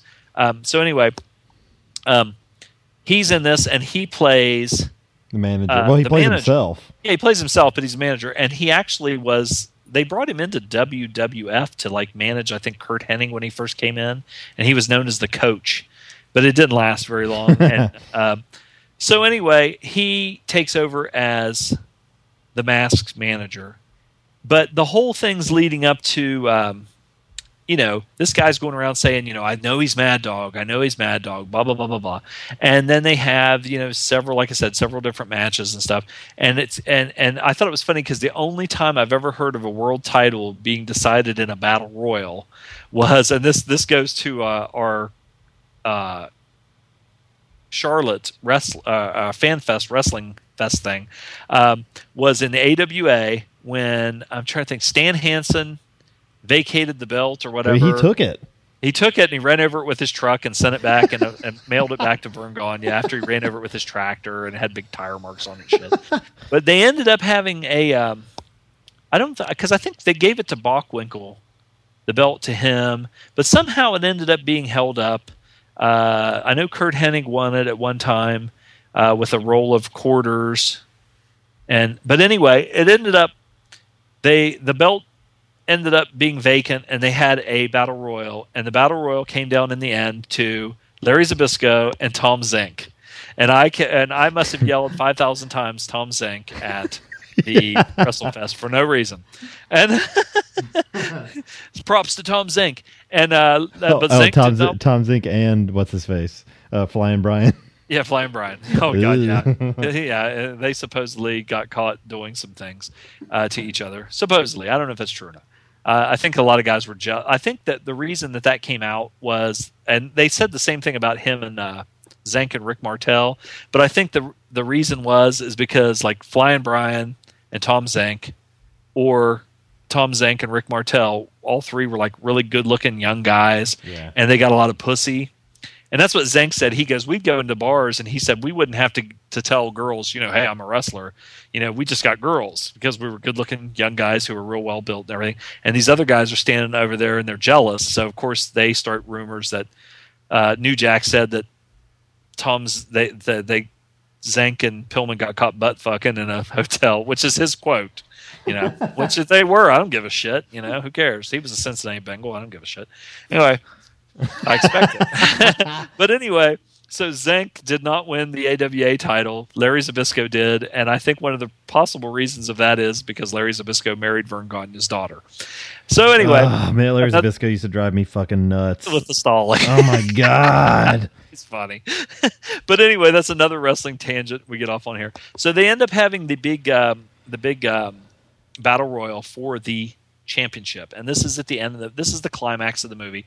You get to see some fairly decent wrestling. There was this great big fat wrestler. I don't know who he was, but he was really gross, and he he looked like he was trying to be the white Kamala, redneck Kamala, because he looked like he took a Sharpie and drew a half moon on his stomach and shit. There was a black dude trying to do Kamala at the beginning. Yeah, there was that guy in the lock. Yeah. So, I mean, you had a lot of stupid names and like knockoff guys. You had some guys like John told us they'd use his real name, but there was a lot of them that they just made up stupid names. This one guy, Count Billy Varga, was in this, and he was like supposedly Mad Dog's coach, and he was in a lot of movies too. There was He had some funny lines. Yeah, he was in I think several, like if you would see a movie about like boxing or something like that, there was a lot of times or on TV, Count Billy Varga would be the referee. So he must have had his SAG card. And there was another one, this guy Pepper Martin, who was a wrestler, and because he worked in California, he got a lot of movie roles. Iron Mike Mazurki did. Hard Boiled Haggerty was in a lot of stuff. He was in Buck Rogers and a lot of other movies. So there were several guys that wrestled in California that ended up transitioning into movies way before The Rock or these guys were ever in movies.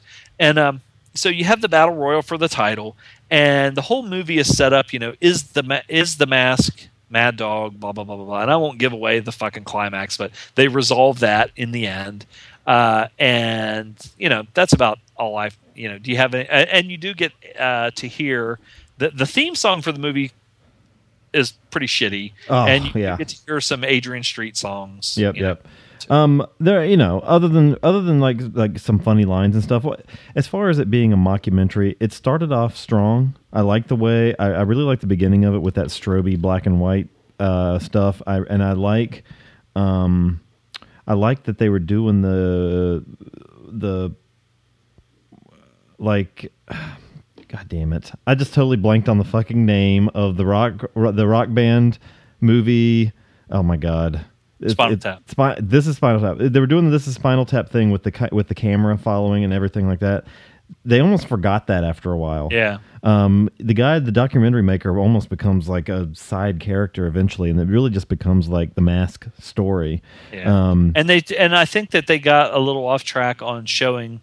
They wanted to showcase a lot of wrestling, and they almost showed too much. Yeah. Yeah. Because you like you said, the story just kind of gets lost. Other than it's just who is the Mask? It really after the Mask dumps Lola, the pyramid match was really dumb, and then that was dumb. I didn't understand the who that. I mean, I don't understand who that like conservative talk show host was supposed to be. Like he was supposed to be Morton Downey Jr. Cross between Morton Downey Jr. and maybe. Was that who he's supposed to be imitating? Yeah, I think Morton Downey Jr. probably. It had to have been him, but that was kind of dumb too. It made a lot more sense to have him be on a show that Adrian Street is hosting. Yeah. Well, they actually had. You can find there was a Morton Downey Jr. show where they had Dr. D. David Schultz and this guy Jim. Not Mitchell, Jim Wilson. He wrote a book called Chokehold, and this fucking book's like about 400 pages long, and he talks about he was an all-pro at Georgia University in football, and then he went on to play for I think the Los Angeles Rams as a offensive lineman, and he got into wrestling. Well, he made like a lot of claims that like Jim Barnett, the promoter, wanted him to fuck him or whatever, and he wouldn't do it, so they blackballed him and all this shit. Where there's a lot of history in the book that's correct, but then there's like he talks about like Jim Barnett. The only reason Tommy Rich got the world title was because he let Jim Barnett wanted to suck his dick. And so Tommy Rich said, well, yeah, you can suck my dick. And Rick Martel, you can suck my dick. So that's how they get. But there's a lot of people that said that's bullshit, that Jim Barnett never got involved with the wrestlers, which, who knows if he did or didn't. I don't give a shit. But this Jim Wilson was on there, and him and Thunderbolt Patterson were always trying to start a wrestlers union, like a real union, so they could get health benefits and everything. And so they had Dr. D. David Schultz up there debating him, and Dr. D, of course, goes into full heel mode, and he's like throws a cup of water in Jim Wilson's face, and it's all a Morton Downey show. Yeah. And there was, I can't remember what guys were in the audience. There were like wrestlers in the audience, and Morton Downey was just such a fucking jerk. He was in the first. He was in one of the WrestleManias or something. But Wasn't he was like just playing like heel. Yeah. His whole gimmick was like a heel Yeah. wrestler kind of guy. But I don't have a lot else to add. I mean, this is it's pretty much how we describe it. The acting is it's mostly wrestlers, so the acting is what it is. It's kind of it's a cool little twist of a movie. I mean, it's not like many movies you'll see. It was worth a look again. I'm not like I didn't sit there and like, oh god, this is horrible. But I like I said, I haven't seen it since probably 1985 because I think here it was just released. I think straight to VHS. Yeah. So we can go ahead and rate it. I would probably give this shit.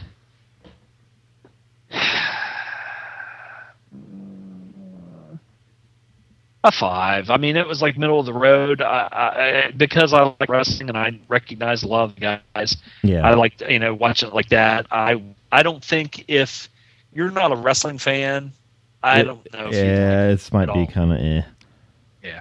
It's weird, but unless you just like that sort of film, weird subculture kind of. Yeah. Just like, but if you're a wrestling fan, it's worth seeing for that reason. But I give it a 5.5. Watch The Wrestler with Mickey Rourke. Watch the Wrestler with or Wrestling with Shadows, the one with Bret Hart's a good like documentary kind of about that stuff. And this is a good time capsule, but I don't know that it's a great movie. Yeah, cool. Let's take a break and do a newer movie, Kayfabe from 2007. Kayfabe, man, Kayfabe. We'll be right back.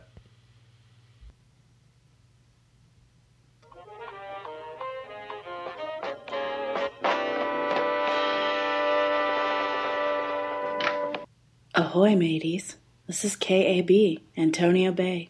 Stevie Wayne here, beaming a signal across the sea. I'll be here playing music all through the witching hour.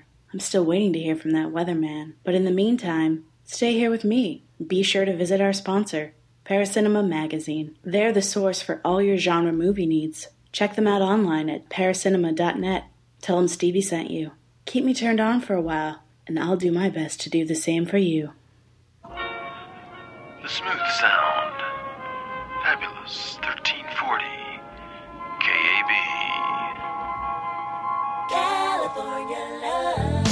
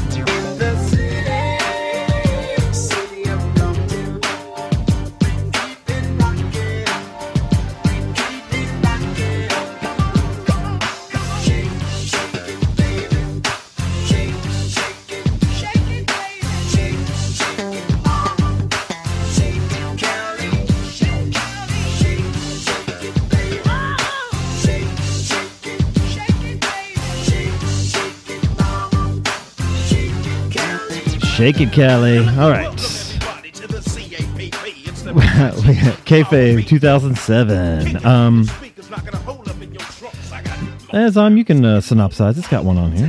That's pretty funny because I always like the acronym for the TCI CWF is shutting down forever, and these colorful, eccentric, clueless indie wrestlers have one last chance to show the world that they belong in the big leagues. Daddy-o.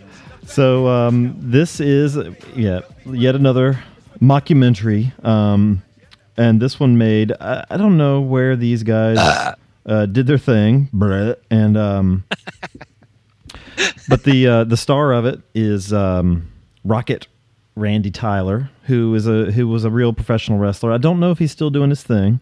He reminded me of Glacier. He did remind me of Glacier as well. Like, hey, Glacier. So what's cool about this is that just like with Grunt, they use actual wrestlers as the actors.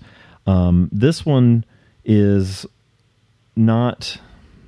This one's more of a like a day in the life type thing, or kind of documenting the last days, as opposed to the investigative journalism feel, quote unquote, of Grunt.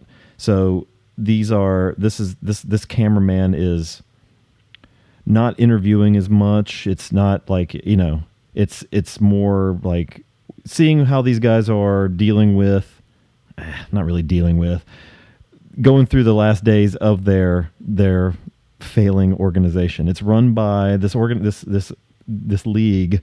What does it stand for? The Tri-Cities International Championship Wrestling Federation. So, and I thought the first time I saw this, I almost felt like they were.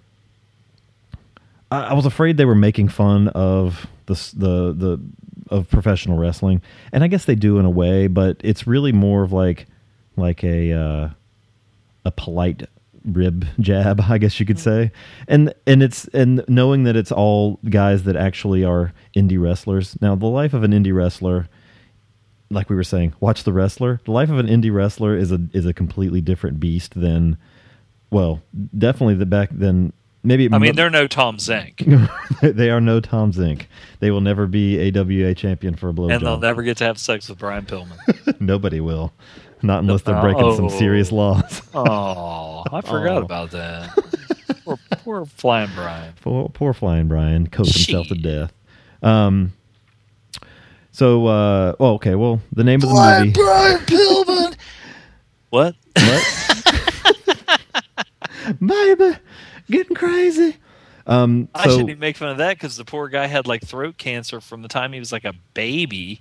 That's why Brian Pillman talk like this all the time. He had to have, I don't know how many, like 9 surgeries on his throat from the time he was like a little kid. So schlub. Or dead guy. So kayfabe.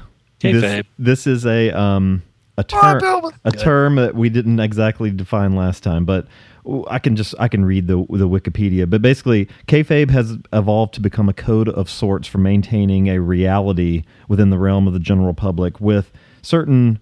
It's a carny term, but you're portraying staged events as real or true, and even when in a public setting, when out, you try to maintain that illusion.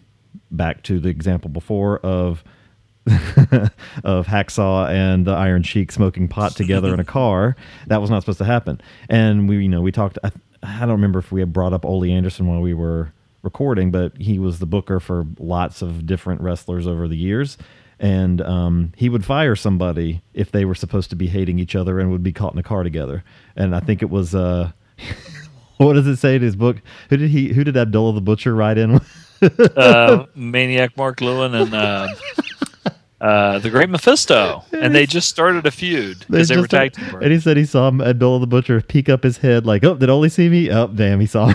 he had Abdullah had sleep apnea, so he never wanted to drive, so he just lay in the back seat and sleep and whatever. So the non-glamorous life of the indie professional wrestler, it's funny because you get kind of this little tiny microcosm of maybe what being a professional, somebody in the show is what they call it.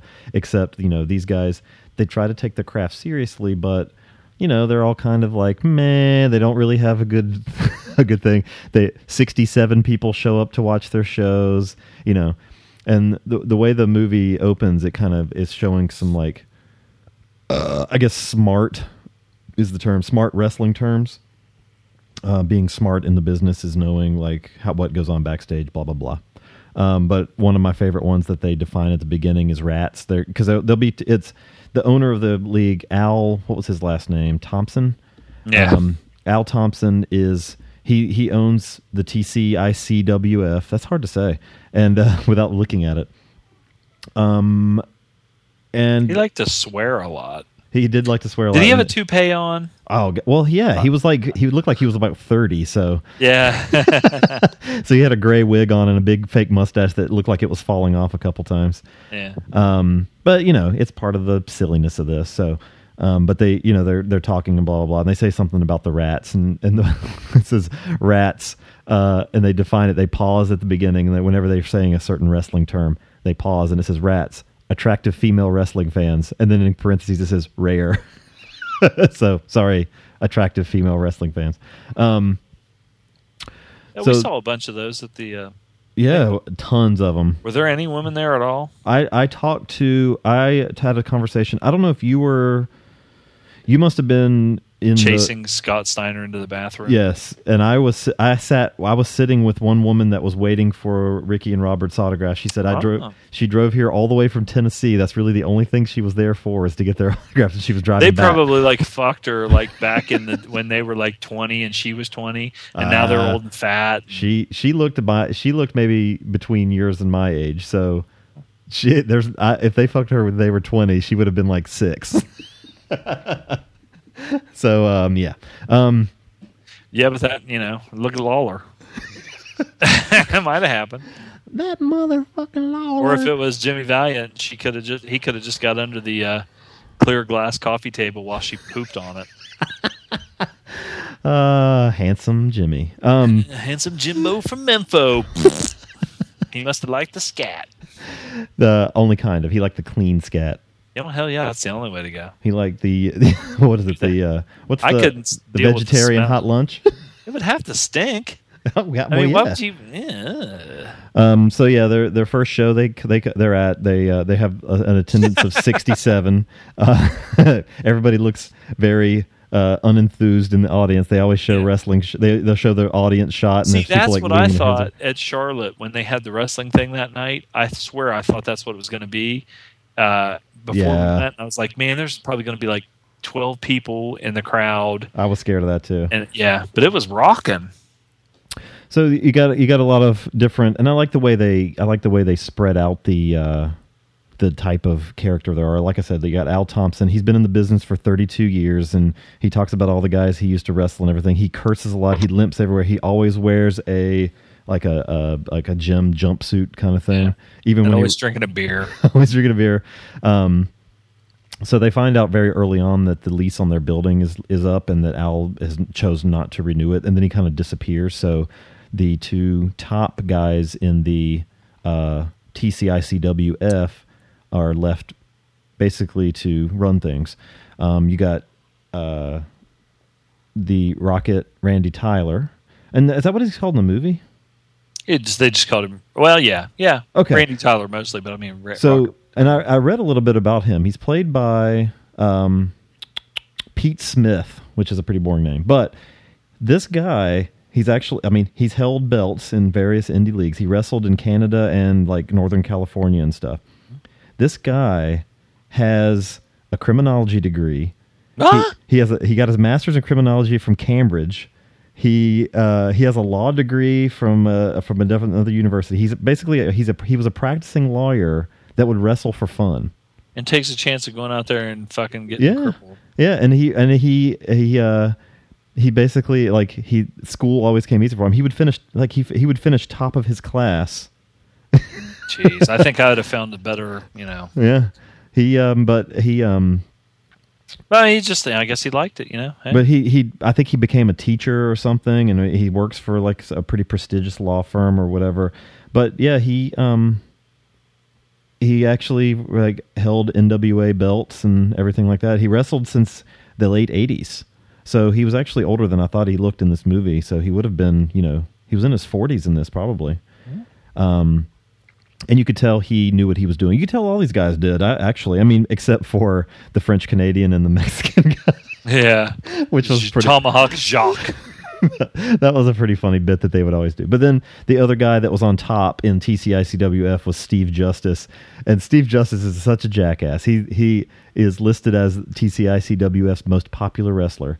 He always wears... know guys just like him. Yeah, exactly, which is what makes it funny. So he's always wearing a name tag that says something. And all he talks about is being in the show. And as they slowly reveal through the movie, he talks about this being just a stepping stone for him and everything. He was only in the show, and I guess we could assume the show is WWF. Yeah. He was like Crash Davis from Bull Durham. Exactly. Yeah. Going to the show. He was there for 6 months, and while he was there, he was under a mask. Like he played Phantom. He was Phantom number two. He wasn't even number one. He was like number 2. And he's such a like. I guess he was a wrestler too. He didn't really have the. He had the build of a 70s wrestler, not the build of a 2000s It's kind of wrestler. like Tommy Dreamer or something. Kind of Well, a little bit of flabby and. He had Tommy Dreamer's shoulders were broad at least. This guy just. Well, had a he gut. was in a lot of stuff though. I mean, 12 different like TV shows and stuff. Yeah.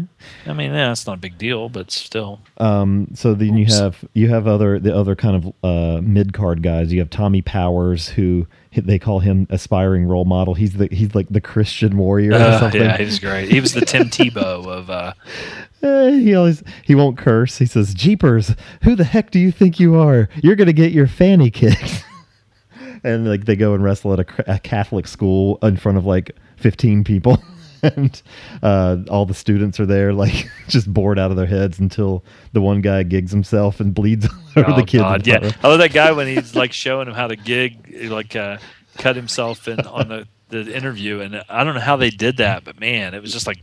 Well, he was wearing a hat, so he must have done like when you remember when Papa Shango did the curse on Ultimate Warrior, shit. and he had the goo come out of his headband. Or sorry, what's sad is on that one video on YouTube where. The Vachons are wrestling a tag team, and the Crusher comes in, and he runs Mad Dog's head into the ring post, and Mad Dog cuts his head. Well, he bladed himself on the artery, and it looks like that, but it was real. Well, that's what happened with fucking bled to death. New Jack and that mass transit guy that was like 16. Yeah. He fucking almost bled him to death. That was aortal sprays almost. Yeah. That's, when you're watching, when people say old fucking blood capsule stuff, and you watch that one with Mad Dog Vachon, you can see him like laying on the ring, and it's just squirting out. Ugh. And the guy on the thing's saying, he's like, "Somebody get some pressure on that, get an ambulance," or whatever. And I mean, it's like, God damn, man. Because I guess you do have arteries in your fucking head. Well, yeah. I mean, like think about when a razor blade. When you see people get like stressed or whatever, or, like the vein will pop up. Or something. Yeah, if you cut that thing, I could imagine. You got Cam Cunningham, who is he's kind of a douche. He was good though. I mean, I know funny. Guys in our community that are like that. He was very enthusiastic. Like yeah. What? No, what? No. He just wants to help, and he wants to be part of the thing. So he'll do any kind of jobs, but he's kind of a dummy. Like he always forgets the bell. That's his gimmick. I loved the scene where Randy, they were practicing clotheslines, and he goes, "Go in there and give Steve Justice, yeah, go just give him one, And he fucking went in, and that Steve Justice was just standing there. He wasn't even like expecting, and he actually just clotheslined him right in the face. He tried. It was that was what they call a rib. That was definitely a rib. So that was funny. Steve Justice, the running gag is so Rocket, while Al is gone, Rocket keeps booking the shows. So booking being deciding who's going over, what match is happening when, that sort of thing, and he keeps booking Steve Justice in 2 matches, and Steve Justice is a super lazy wrestler. Yeah. There's a funny. He feels entitled since he was Phantom number 2, but but he has this one really funny match against I don't remember who he was wrestling against, but he gets a reverse chin lock, and it's just like 4 minutes later, and he's still like, and he's like, like catching his breath like a total like. And, I had that. I mean, we had that when I was in like I don't know, junior high or something like that, and we went and watched, and it was Tommy Rogers, who was part of the Fantastics, but that was before he was part of the Fantastics. He was just a sort of a top tier job guy. And he wrestled the light heavyweight or the junior heavyweight champion of the world, Les Thornton, who was like one of those British guys that could stretch the shit out of you. The man of 1,000 holds, Les Thornton, and he got Tommy Rogers. It was like hip lock takedown, hold him in a headlock, and everybody, we just start boo, boring, boo, and they just kept doing it because they always said, don't let the crowd control you, you control the crowd. So when the crowd would chant boring, instead of jumping up and trying to be more exciting, they just laid in that headlock. And I'm telling you what, I thought the place was going to go nuts because everybody's like, "You fucking piece of shit." Oh, It's great. That's funny. No, And but back then it wasn't great. It No, was like no. Sabisco doing the stall. oh my god, it still drives me crazy now. I sat and watched this like random AWA compilation on YouTube a couple weeks ago, and fucking it wasn't even against a tough guy, and he still did the stall. Can you imagine if you did the stall, like if you were going to fuck a girl and you just did the stall? Just right when I get ready to start, I jump off the bed and start walking around like in a You semicircle. know, like comb your hair and get up and stretch. Ooh. She's like, "Are you going to fuck me or what?" Kick tape, bitch. But yeah, that guy cutting himself was funny. I don't remember his name. So there's the two guys I mentioned. There's a French Canadian guy who he's dressed as a Tomahawk Jock. Tomahawk Jock. He's supposed to be. He has like 5 gimmicks. He was a red-haired French American Indian. Yeah, and he would always try to come out and he would try to get the crowd involved, and like you'd hear silence. Yeah, he'd put his hand up and there'd just be nothing at all. And the guy he would always fight against was called El Roboto, who had a silver suit.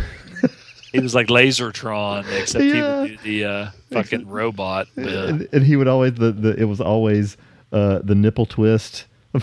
Yeah, they do the same match. Followed all by the time. the sleeper hold every single match. It was really funny. So Tomahawk Jock. He looked like Morgan Spurlock. he did. Totally. That's funny. Let's see. Al Thompson, I talked about him. And then you got Marco Payne, who's quite funny in it. Marco Payne seems like he might have been a wrestler at one point. He's the he's the color commentator of He's the like league. Randy Savage. Yeah, and he always has these funny, like he's always like, "Call your grandma, baby. This match is over." And the guy's like, "What does that even mean?" He's like, "It's over." But the best one, he's always trying to. Bathroom at in this place when he go in the bar and try to pick up chicks. Yeah, the funniest one was when he picks up the one chick and he's asking her where the closest veterinarian, and he's like, "It's kind of a touching story, see." And he flexes and points to his biceps. He's like, "These pythons are sick." I love it. But what I think cements it, like being not totally just making fun of wrestling. One, finding out about the wrestlers, but two, when the talk he gives at the end, which I think it was a little obvious being a wrestling fan, but for somebody this one, unlike Grunt, would be a good movie for non-wrestling fans to watch too, I think. Yeah. But when he comes in, so Steve Justice, it's their very last show, and he's pissed about, because he's been told he's going to not get the championship back, when it's totally pointless. And, when we were listening to Tully and Magnum TA talk at the Charlotte thing, and somebody asked him what their favorite belt was or whatever, or their most proud belt or whatever it was. And both of them were like, yeah, like belts really don't, you're basically a lot of wrestlers will tell you. And It's just extra weight in their bags to have to carry to the yeah, airport. they're like, the belt is meant as, it's for the fans, but Well, it's it's a like prop. the wrestlers don't give a shit. They, as long as they're making money, they don't care. Except Ole had some funny things to say about Harley Race, because he said Harley Race, like they had at some tournament where he won a trophy and he actually took it home because he thought he actually won it or something. Yeah. And he says, "I'd love to see Harley's house because he probably has like trophies and belts all over the place and pictures of himself." Anyway, He was handsome Harley Race. I loved Harley. God damn it. Yeah, he was not one to fuck with. Yeah, Mick Foley was saying in his book that Harley Race was famous for opening people up the old-fashioned way. He'd take a knuckle and hit you in the eyebrow. Well, he had a car wreck, and so he had like a steel rod, I don't know if it was 1 or 2 or something, like steel rods had to have him put in his forearm from where he broke his arm so bad, and I guess it was just like a goddamn club. And they said, and I remember somebody saying he had fingers like fucking goddamn cigars or like big fat sausages. Because he was known for being like one of the guys that would pop your eyeball out in a bar fight, or they said you always knew if somebody, you could always tell somebody that got in a fight with Harley Race because they'd always have a big scrape mark from his thumbnail right by their eyeball. Oh God, that's so fucked up. Now, what was the guy's name in this movie? I don't remember his character's name. The blonde, spiky-haired guy. Oh, the guy that everybody thought he was the ambiguously gay guy. He's new to the. Brian he's new Pillman. coming in. The Brian or the Tom Zink would come in, and I don't know what his name was. I don't remember, but he was pretty funny because he would always be doing Todd these. Powers? He wasn't Todd. No, Powers. Todd Powers was the Christian guy. Okay, yeah, that's right. I don't remember. He was just this little short, chiseled guy. Yeah, he was very tan. ripped, and he would always wear the tiny pants. He'd always be oiling himself up. He loved the abdominal stretch. Yeah, that's good. That's good. Wait, no. Hold it right there. Right. That wasn't yes. Lucky Lipchuk, was it? No, that wasn't Lucky Lipchuk either. I don't know who it was. He, but my favorite part with him was where he was stretching, the stretches in the. And he'd walk around naked. I hated guys like that in high school. All the guys are in the locker room trying to get ready, and Rocket Randy walks in and he's telling them like what the match lineup's going to be for the night, and they needed to find somebody to wrestle because somebody didn't show up or whatever. And he's sitting there stretching, like doing these deep stretches, like way out with no pants on at all, and a big blur over his crotch and stuff. So everybody thought he was gay the whole time. He had a match with Todd Powers, the Christian guy, and it was fun. It was funny. They did a little. Maybe it's just because we got to see the guys behind the scenes, Mm-hmm. but I would have thought that the Rocket Randy would have been the babyface guy and Steve Justice would have been the asshole heel, because in real life they were the opposite of what they were in real life. Well, yeah, what's funny is Rocket Randy, that was must have been his character, because in that thing I read about Pete Smith, he played a heel the entire time he wrestled. Huh. So I mean, maybe I feel like maybe his gimmicks and stuff that he was bringing, like the powder and stuff, might have been stuff he was actually using. And his kick, he actually did the super kick in his real matches, and they called him Sweet Potato Pie. Like that was the Sweet Potato Pie. Call your grandma. This match is over. Call your grandma. This match is over, Jimmy. It's like fuck. He was so funny. Yeah.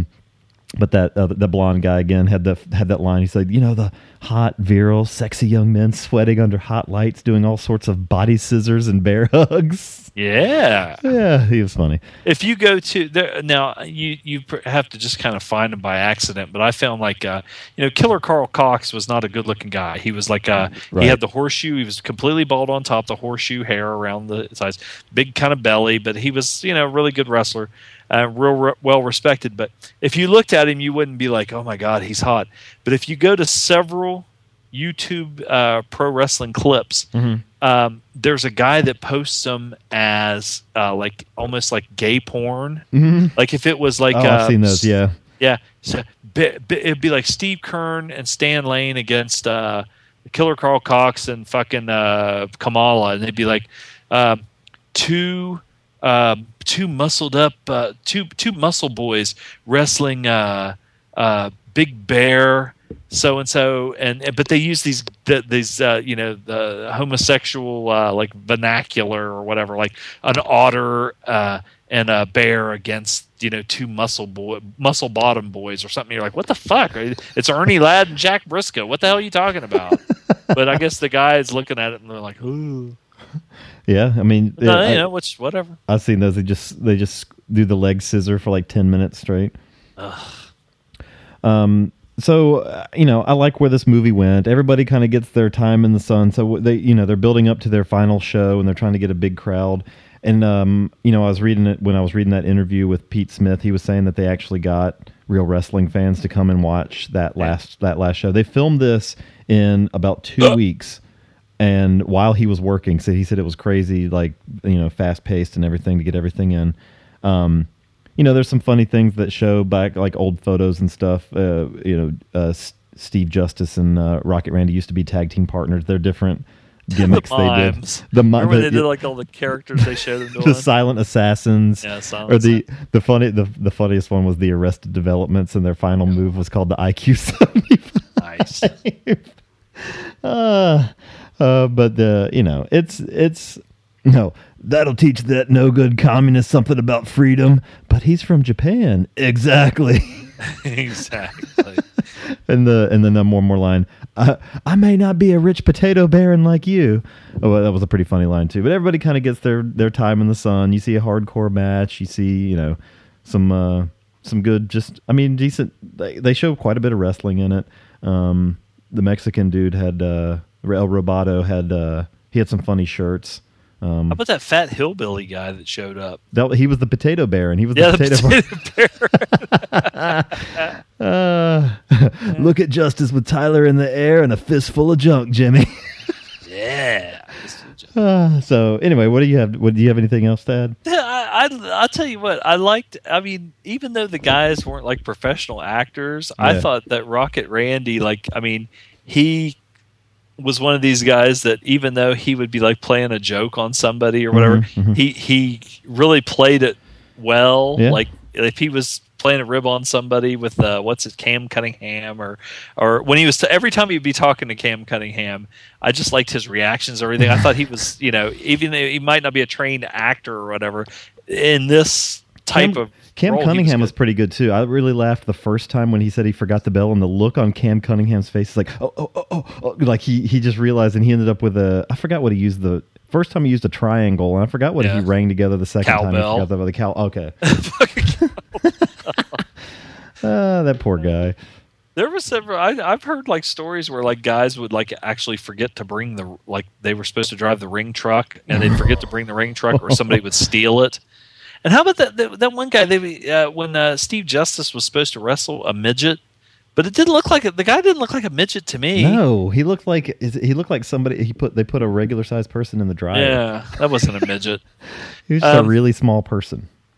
But I thought it was pretty fucking funny. Like I said, I mean, for none of them being like professional actors or whatever, just getting in there. But I think it's because they were playing characters that hit so close to home that that they probably have seen, like Aaron von Raschke.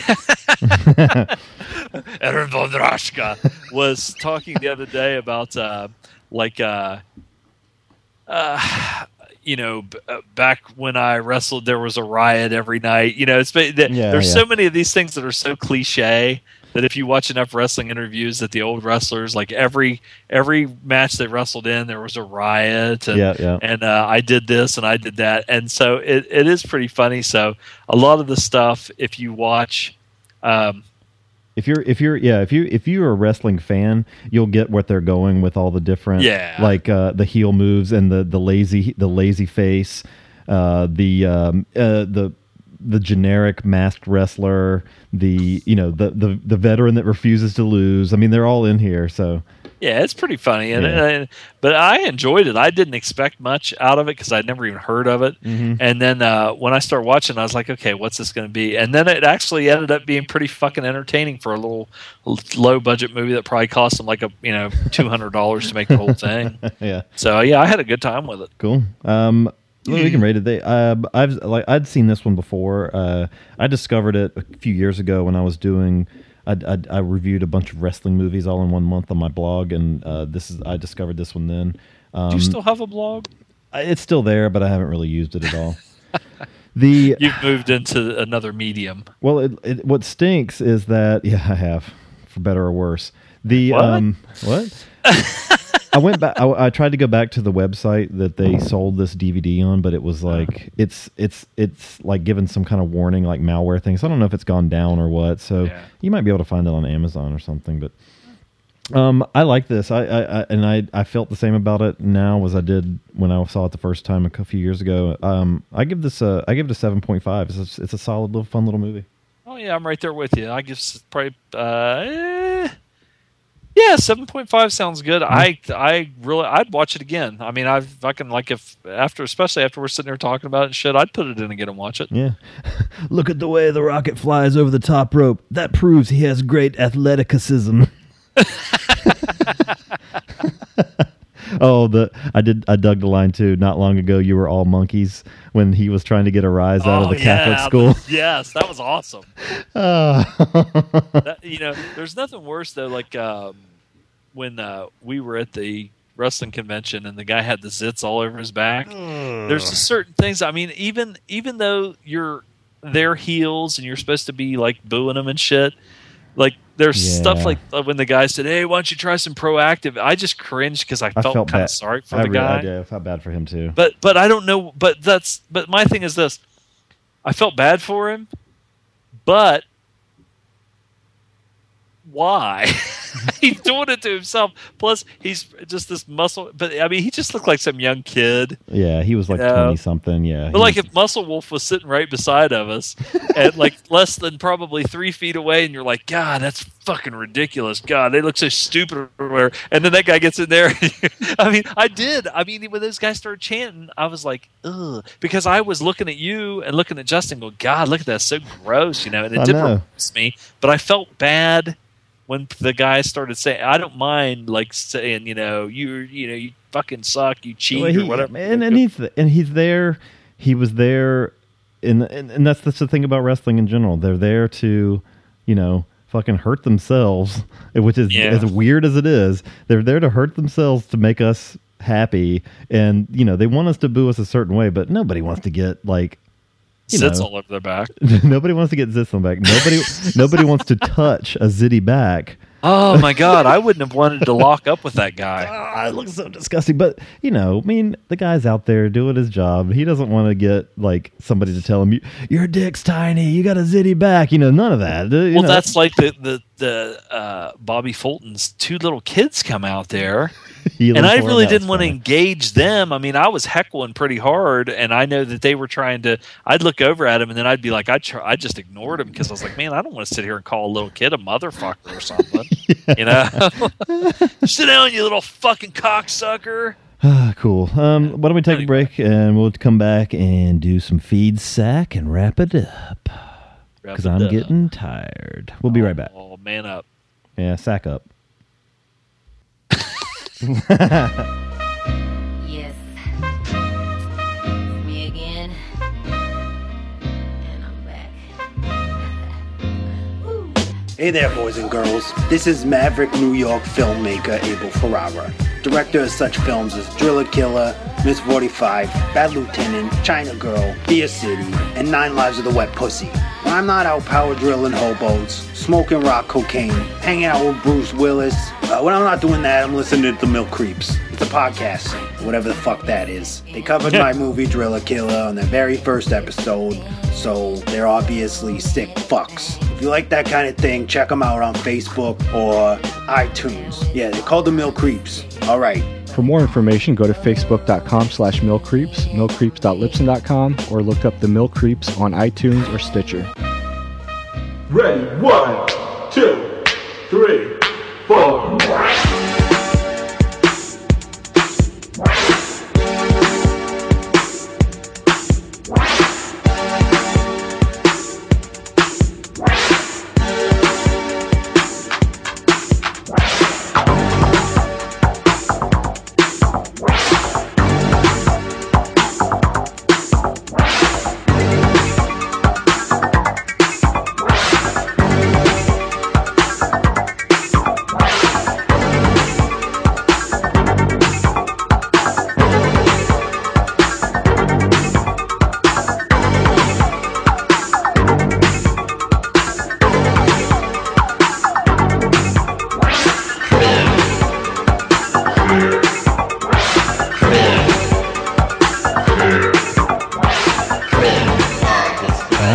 Feed sack.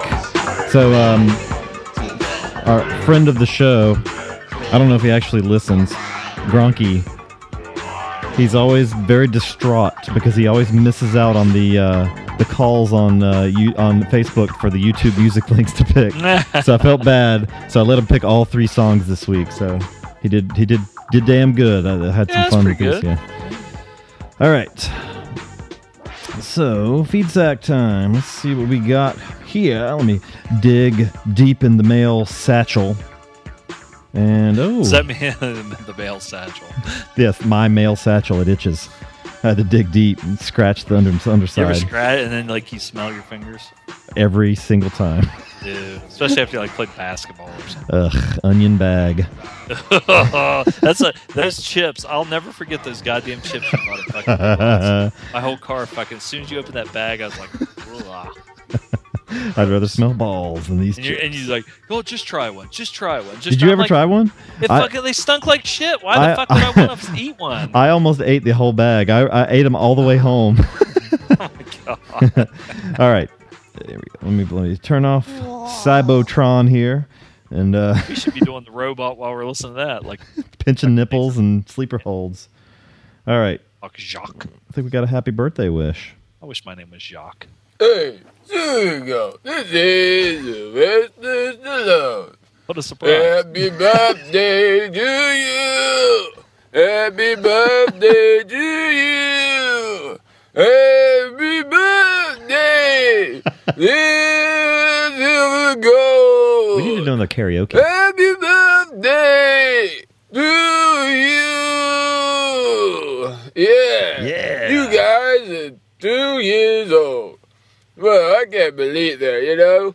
All those months ago when you first got in contact with me, you said, Sly, we need your help. We need your experience and wisdom, we're flattering it. Can you help us out, yeah.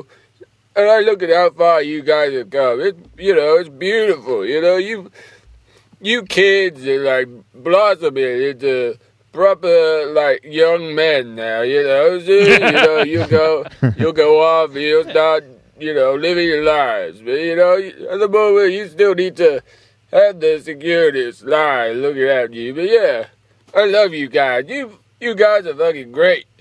Good times. Happy birthday to Silver Gold from Sylvester Stallone. Yeah. Ugh. I almost feel bad for fart noising Expendables 2.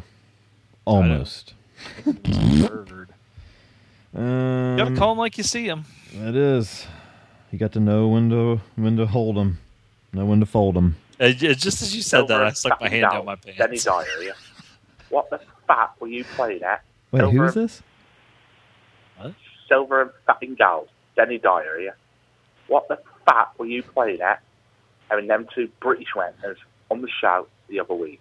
Now, I know I'm a Brit, but I'm a top boy. Top boy. Top boy with them, me. You get these two muggy British cunts on. I listen and I expect burping, farting. So I'm talking about having his arse lit. They get these two fucking cunts on. Having said that, did a better fucking job than you, yank bastards. Oh. Fucking muggy cunts. I know that's you, Jeff Carnes. Redneck. Fucking yank bastards. That was a fucking proper show. MMA! Didn't like it at first.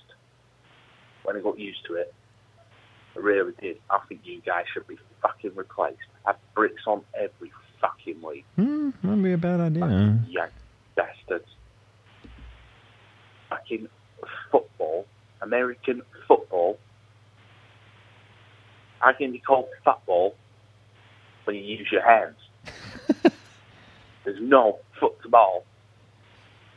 Apart from when some cunt fucking kicks it for a fucking field goal or whatever you want to call it. You fucking muggy cunts. Muggy. I think I Brit on every fucking week. Is he on a walkie-talkie? That cunt Jason Statham keeps drinking in. How does fuck? They don't have those in England yet. Get all this Hollywood work. When me, Danny Dyer, I'm stuck making straight to DVD British gangster movies. Absolute pile of fucking wank. Sort it out. I don't think I know who Danny Dyer is. Do you? I don't even know what was that. So Danny Dyer. I thought that was that guy from San Francisco. Well, he's an actor. They have weird accents. I mean, he's been in a lot of stuff, but Jesus Christ, I don't know what any of this is. I'm sorry, Danny Dyer, that I've never heard. Maybe we need to do a Danny Dyer double feature of British asshole we've never heard of double feature. British asshole who called in and fucking left us a message. I have an idea. I know who it is. I think he's a Manchester United fan, and maybe a Green Bay Packers fan, even though he hates American football. Oh, that kind of narrows it down. Yeah. All right. Packers. Next sack. Next hey guys, sack. The Cinematicus Justin here. I just wanted to call in real quick and congratulate Bernie Sticky and James on a terrific show that they did filling the mighty shoes of Loaf and Zom. I wasn't sure what was going to happen on that episode because both Zom and Loaf, specifically Zom, were very tight-lipped and just kept telling me it was a secret because I'm like, how you guys doing a show if you're down here in Charlotte, North Carolina with me, sweating and grappling with a bunch of wrestlers and waxing Oxbaker's mustache and eyebrows. That's awesome. That's how it answered it, and I seriously absolutely loved it. I really hope that Bernie and James get their own show maybe someday, or just maybe pop up on another show sometime. I don't know. Maybe they can take over for the GGTMC when they go down to Whorehound in a few weeks. So seriously, guys, great job. They keep up the good work. I hope that you actually do more work, that you can keep up the good work. What? I don't understand that. What's that? What? I don't know. Next sack.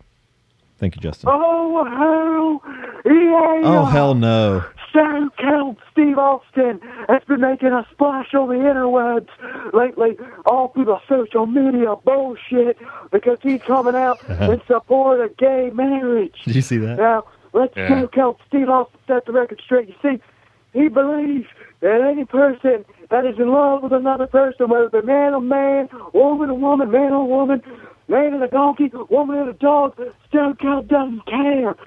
If you love somebody, you should be able to marry them, and there should be no goddamn reason why you can't. And while I've had some experiences that made me feel this way with some people that I've known, truth be told, Stone Cold feels this way because he's been listening to Southern Golf for a few years, and after listening to how much Tom and Lowe love each other and how happy they make each other, I thought, why the hell can't these two, be married legally? What kind of bullshit is that? If Tom and Lowe want to go to these wrestling conventions, we're sorry Stone Cold Steve Austin didn't make the NWA Mid-Atlantic Legend. Kind of because he wasn't in NWA, but he knows there was an ECW thing, and he was in ECW, he was in WCW, he was in WWF and E, whichever you want to call that, open it up again, or that. But I'm lost. He's busy with making movies and Redneck Island and supporting gay marriage. But he thought instead of selling gold, Simon Lowe wanted to go down there, rub oil on a bunch of wrestlers and each other, wanted to go eat cheese off each other's chests, and, just suck each other's cocks. Why can't they do that legally? I love the show. I love that you guys, I've been supporting each other, and you're making the long-distance relationship work, and I don't think it's right. The Lowe has to be married to a woman to make it, to make a cover-up. Well, you don't have to be ashamed. That's why Simon's not married. He knows it's true love. So you two, Stone Cold's fighting your way. He's going to go the whole way up. There's Barack Obama. He's going to tell him you better make same-sex marriage legal, Cold or I'm Obama. going to hit you with a stunner. Oh, hell yeah. Okay. I do have a comment about Stone Cold Steve Austin. Okay. I'm glad that he came out and said that he thought, that gay marriage should be legal and everything. But everybody, I'm sorry, but Stone Cold, you got arrested for beating your fucking wife and pled no contest. I don't know. Yeah. You sound like you're, Sorry, Stone whatever, Cold. dude. Don't beat on women. It's true. Beat on men. They like it better. Yeah. What? Next sack. Maybe, Last sack. What, maybe Silver and Gold? He beat on his wife. What? He beat on his wife because he was, whatever. Denying himself. King Kong Bundy. Whatever. Move on. He was thinking about the hot, virile, sexy young men sweating under the hot lights. Yeah. Body He was scissoring and bear God hugging. damn it, I teamed up with Brian Pillman too, and I never got any of that. Hollywood Blondes, motherfucker. Were they the Hollywood Blondes? Yes. Yeah. They were the second incarnation. The original incarnation of Hollywood Blondes was Jerry Brown and Buddy Jack Roberts. Yeah, I said it.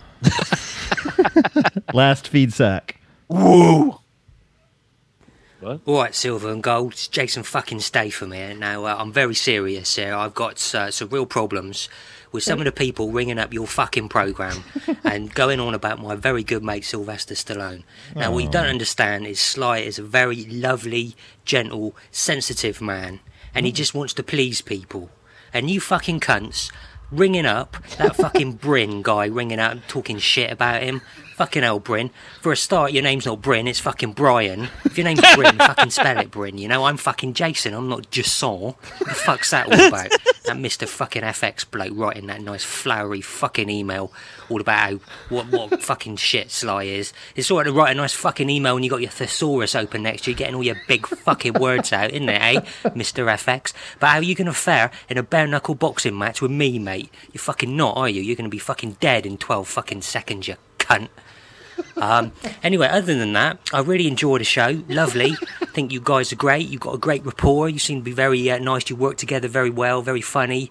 Those British geezers you got to fill in a couple of weeks ago. Well, yeah, it's all right, I suppose, whatever. But that's it, really. Keep up the good work. Love you guys. Bye. Our voicemails are getting so angry. Does this mean we have to ban Statham? Yeah. What? I don't know. Let's talk about it on the group. The other group.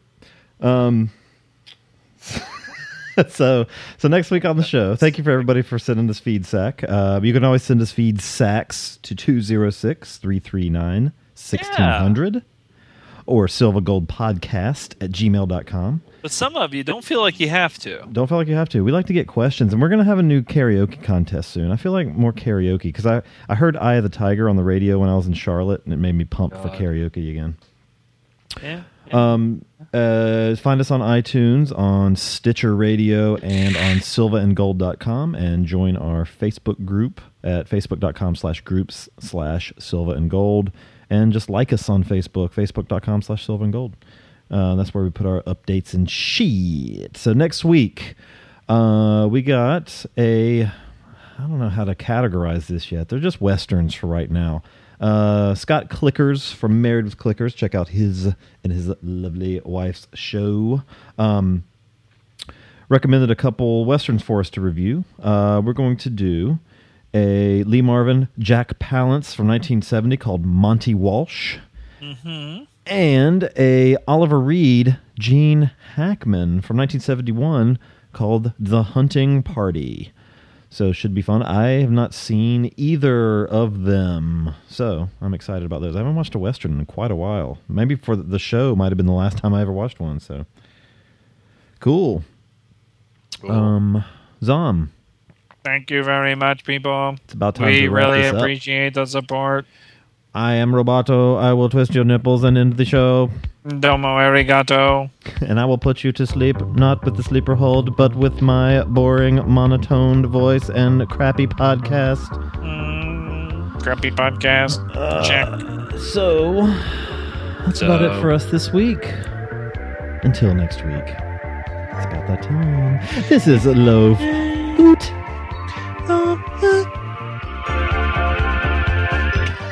Zom oot, right? Right. Bye.